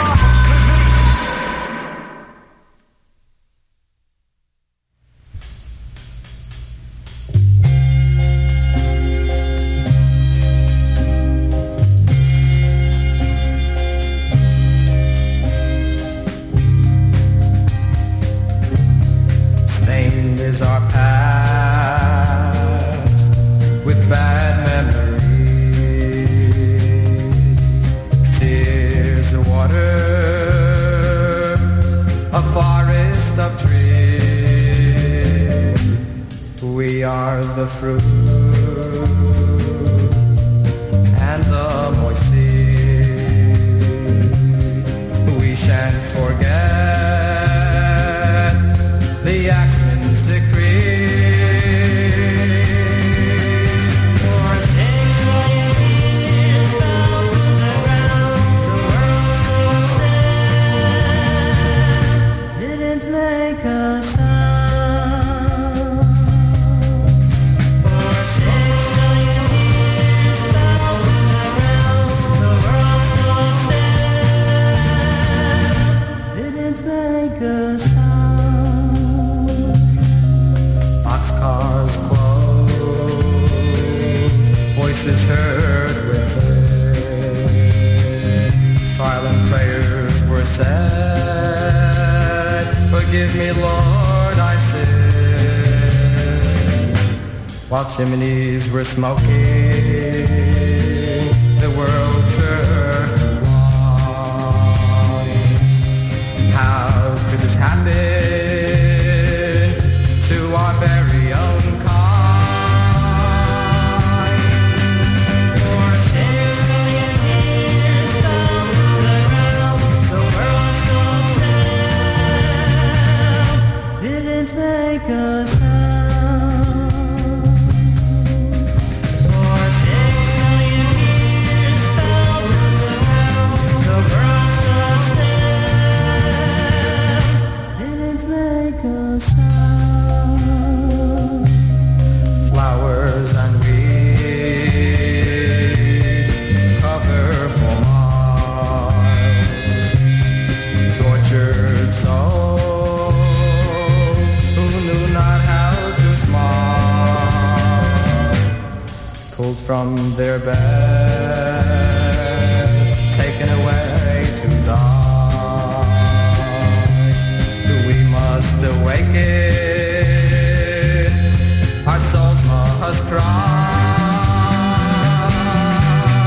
For 6 million years down to the ground, the world stood still, didn't make a sound.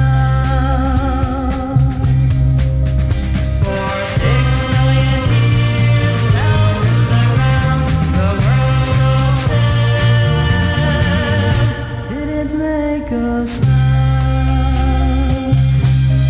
Mothers and fathers, young and old, gasping for breath in each other's home. We are to blame for yet other death. If these tears we somehow forget, for 6 million years down to the ground, the world stood still, didn't make a sound. For 6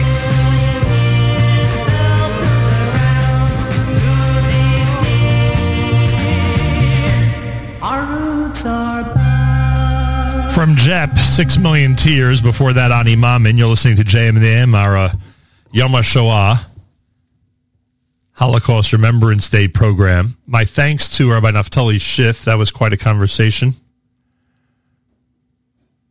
about his work with the J-Roots and his perspective on a day like today. Much appreciated.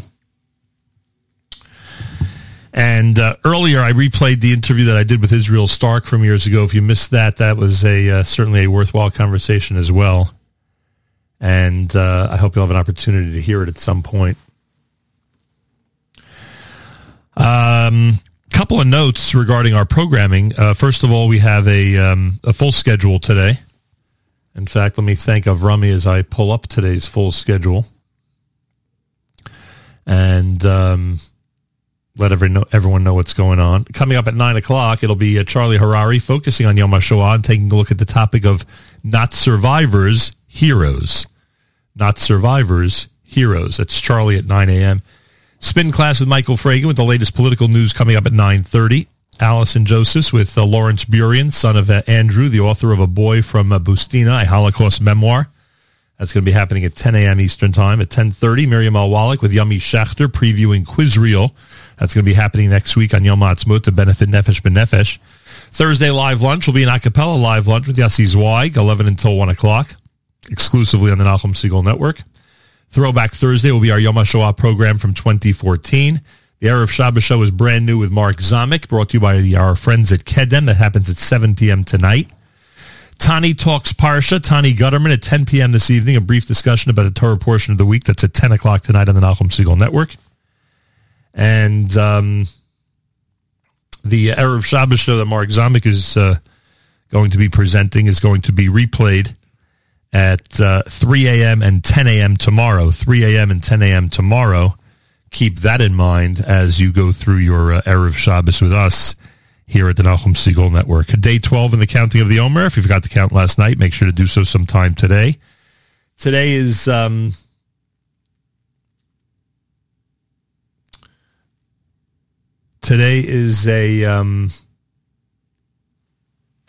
want to remind everybody that 1 week from today is Quiz Reel, with a big thank you to El Al and a big thank you to Touro University and all the different sponsors.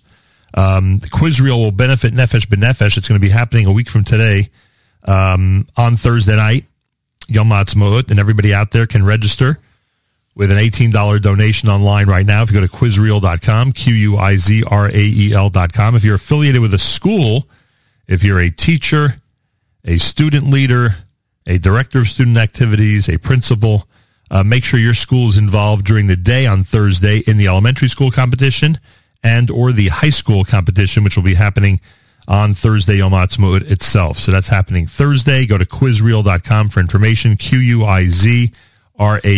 That's QUIZRAEL.com. Go to quizreel.com and get ready to enjoy a great educational, fun competition that will hopefully enhance everyone's Yom Ha'atzmaut and make it a very effective program when it comes to the schools. A lot of people sometimes get frustrated that not every student can be involved in a program, a special program in a school. This one, every single student can be involved, and that's really cool. So check it out online at quizreel.com, QUIZRAEL.com. More coming up. It's Yom HaShoah. This is JM in the AM.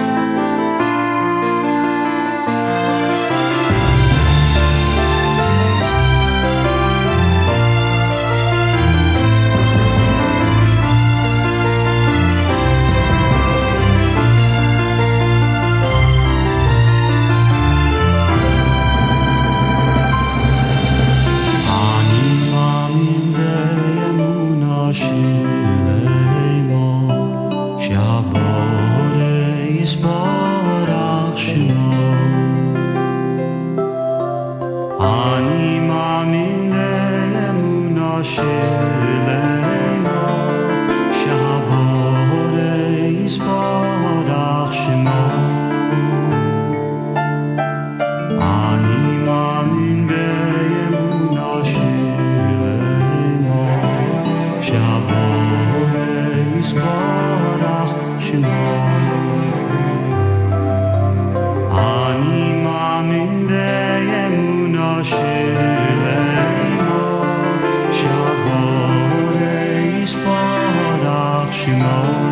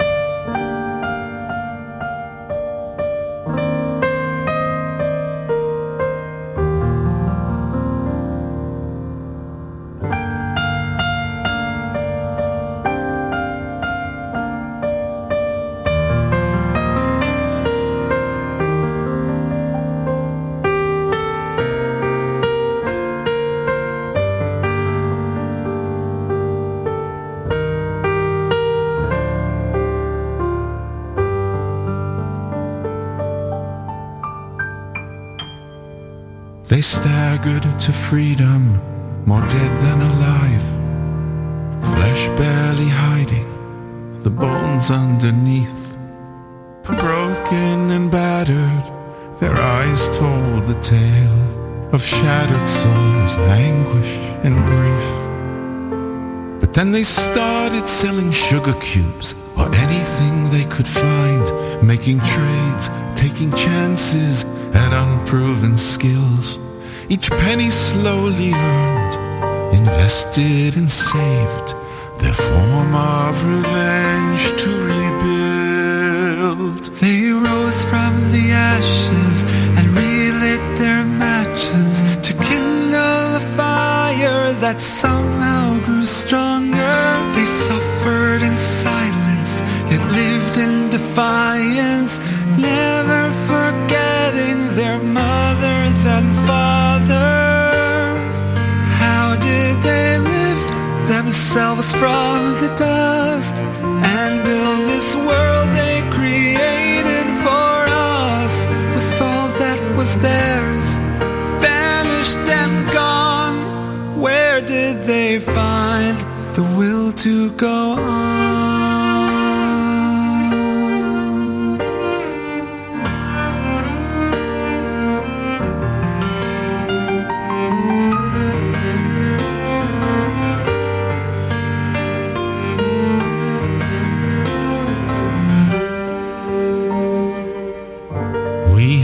Seen the furrowed brows, pale sullen faces, and numbers on skin. No one but they would ever know the pain they carried within. Yet they founded our communities and fought to build our land, scorning the darkness and striving for light.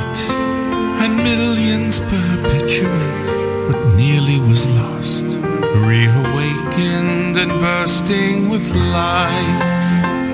They rose from the ashes and relit their matches to kindle a fire that somehow grew stronger. They suffered in silence, yet lived in defiance, never forgetting their mothers and fathers. How did they lift themselves from the dust and build this world they created for us? With all that was theirs, vanished and gone, where did they find the will to go on?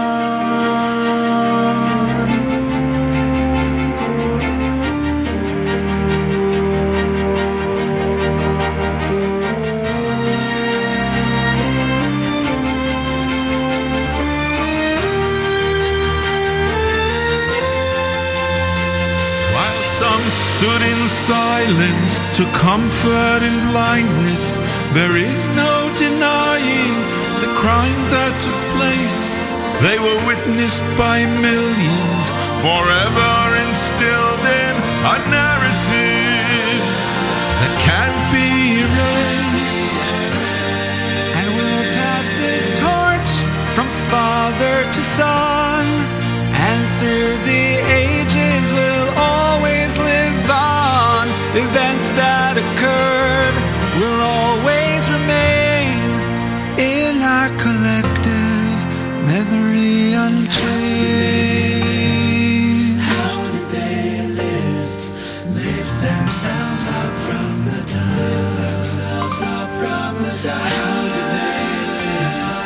How did they lift themselves up from the dust?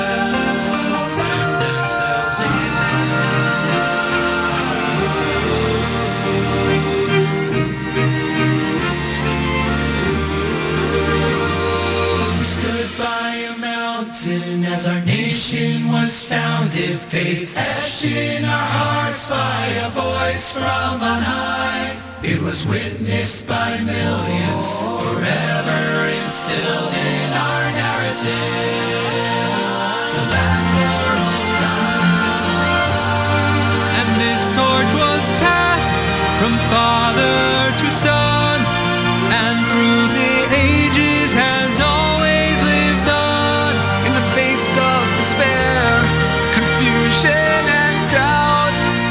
flame that defines us has never gone out. The flame that defines us will never go out.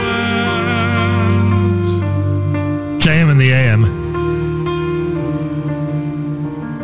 Journeys, the Maccabeats, and A.B. Rottenberg together with From the Ashes here at JM in the AM. It's Yom HaShoah morning, and I thank you all for joining us. Very meaningful morning, setting the tone for a day that I hope will inspire people to look back at our history and look toward the future as well. Journeys with From the Ashes. Before that, Imam and done by Dveikus. JM in the AM. Tomorrow morning, we're back. Friday morning broadcast. Make sure to be tuned in. Malcolm Homeline is in Israel. He is expected to join us.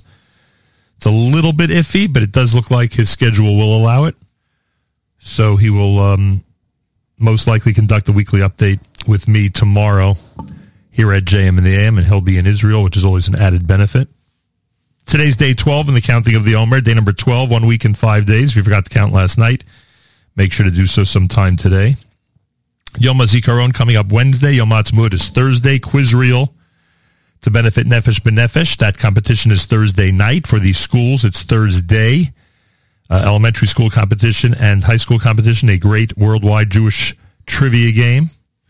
Go to quizreel.com, Quizrael.com, Quizrael.com. Go to quizreel.com with a big thank you to El Al and to Touro University and all the sponsors of that event happening on Thursday, meaning Thursday of next week. JM in the AM with more coming up. Here's Dveikus.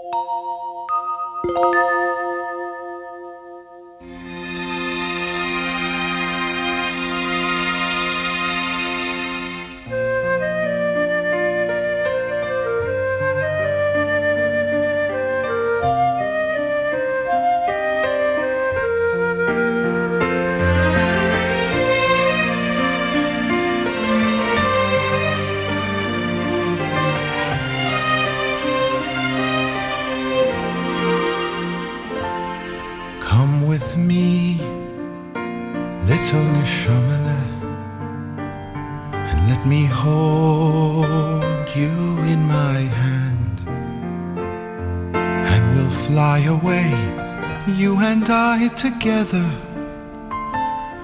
to a place down on the land. Come with me, little Neshama, don't shy away, do as you're told. There's a little child waiting to be born today. You're to be his spark, his soul. But dear Malachal, no, I don't want to go. There is so much pain and evil on the earth below.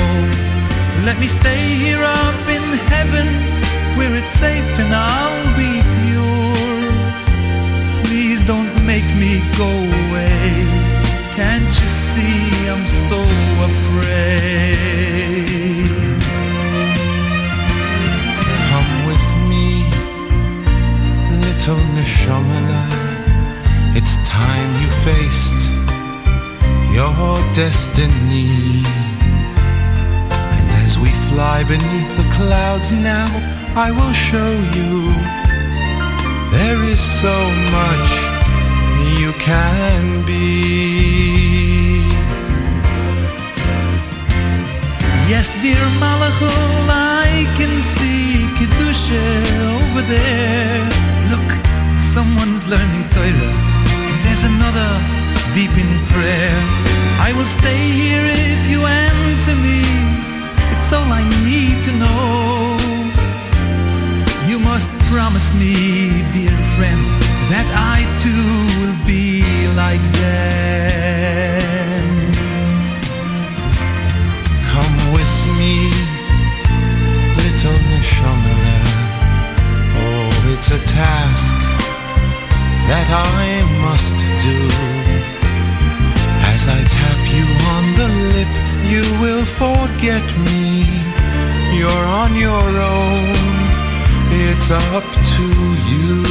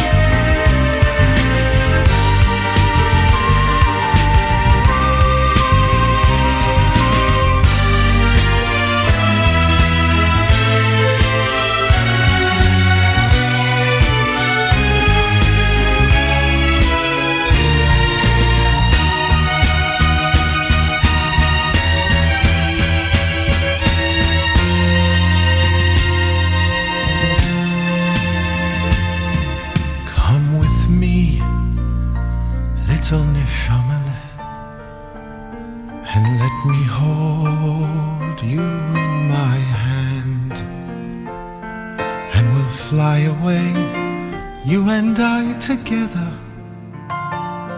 to a place above the land. But dear Malachal, no, I don't want to go.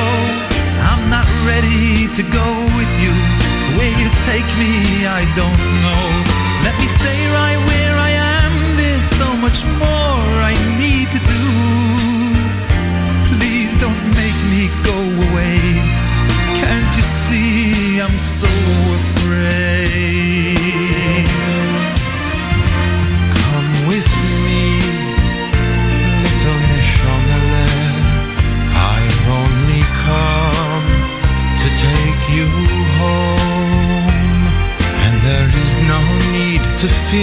destination. You've earned a place right by the throne. A place right by the throne.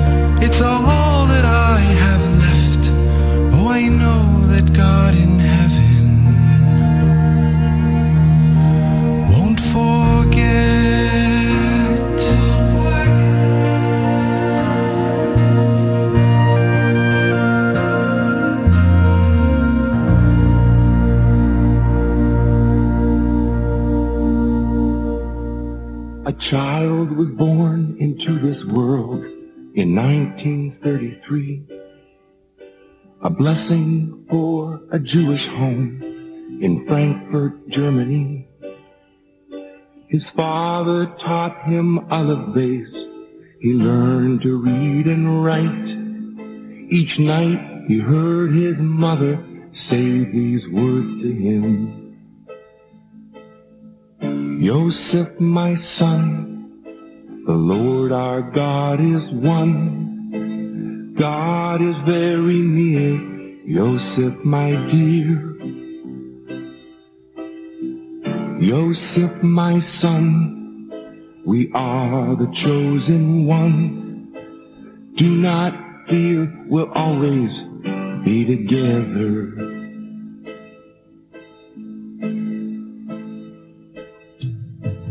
Yosef was a boy of 9 in 1942. He had a secret hiding place like all young children do. Horrified, he saw them take his mom and dad away. Alone, he heard his mother's final words to him. Yosef, my son, take some food and run. God is very near, Yosef, my dear. Yosef, my son, we are the chosen one. Do not fear, we'll always be together.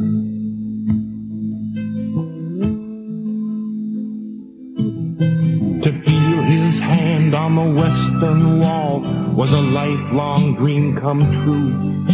He'd made it to Jerusalem, the city of the Jew. He opened up his siddur as he had done each day. He prayed to God for his mother and his father.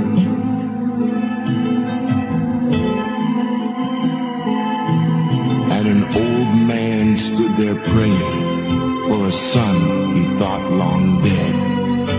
That voice, that's my father's voice, was all that Yosef said. He looked into the old man's eyes. Tears came down his face. He fell into his father's embrace. Yosef, my son, the Lord our God is one. Now come, your mother's here, Yosef, my dear. Yosef, my son, a miracle has been done. From now on, we'll always be together. Yosef, my son, the Lord our God is one. God is there, Yosef, my dear. Yosef, my son, we are the chosen ones.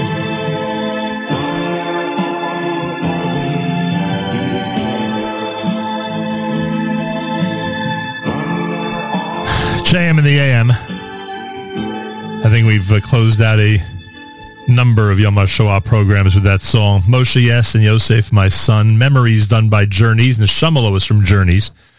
Dveikus had Yedid Nefesh. Journeys had From the Ashes, which is brand new from Journeys, volume number 5. And I want to thank Rabbi Naftali Schiff, who joined us earlier. I mentioned, or we alluded to March of the Living, and I just noticed that there is a live broadcast of March of the Living going on. So there is a what seems to be a full post-Pesach journey to Eastern Europe and then to Israel going on with the students from around the world. And, that's good to see, to say the least. Full schedule today, as you would imagine. Charlie Harari is going to be addressing the issue of Yom HaShoah coming up next, starting at 9 a.m. Eastern Time. The topic officially is Not Survivors, Heroes. Spin Class with Michael Fragan takes a look at the latest political news. At 10 a.m., it's Allison Joseph with Lawrence Burian, son of Andrew, author of A Boy from Bustina, which is a Holocaust memoir. Miriam Al-Wallach with Yummy Schachter, previewing Quiz Reel, which takes place a week from today on Yom Ha'atzmaut. Don't forget to go to quizreel.com, QUIZRAEL.com. Live lunch with Yossi Zweig. It's an a cappella live lunch between 11 and 1. Throwback Thursday goes back to Yom HaShoah 2014. Erev Shabbos Show with Mark Zamek is brand new, brought to you by the wonderful people at Kedem, and that's happening at 7 p.m. tonight. It's going to be replayed at 10 a.m. and 3 p.m., at 3 a.m. and 10 a.m. tomorrow, 10 a.m. and 3 p.m., 3 a.m. and 10 a.m. tomorrow. Tani Gutterman with Tani Talks Parsha, featuring a brief discussion on the Torah portion. It's going to happen at 10 o'clock tonight after the Erev Shabbos show, so check that out. That's a relatively new addition to our schedule, and we are happy we could present it to you. Achenu b'Yisrael and Achim Achem, our brothers and sisters in Israel. We are with you. It's your favorite America's one and only Jewish Moments in the Morning radio program, heard on listeners-sponsored digital radio around the world, the web at NachumSegal.com, on the Nachum Segal Network, and of course on the beloved NSN app.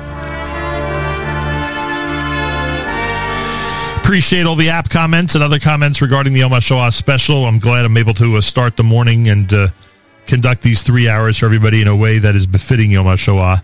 And I thank you all for tuning in. Tomorrow morning we're back. We'll start at 6 a.m. We are expecting to have a weekly update. Malcolm Honeline's in Israel, and we are expecting to have a weekly update. We'll update you early in the morning, of course, right here at JM in the AM. Have a fabulous, or as good as you can, Thursday on this Yom HaShoah. And until tomorrow, Nachum Segal reminding you, remember the past, live the present, and trust the future.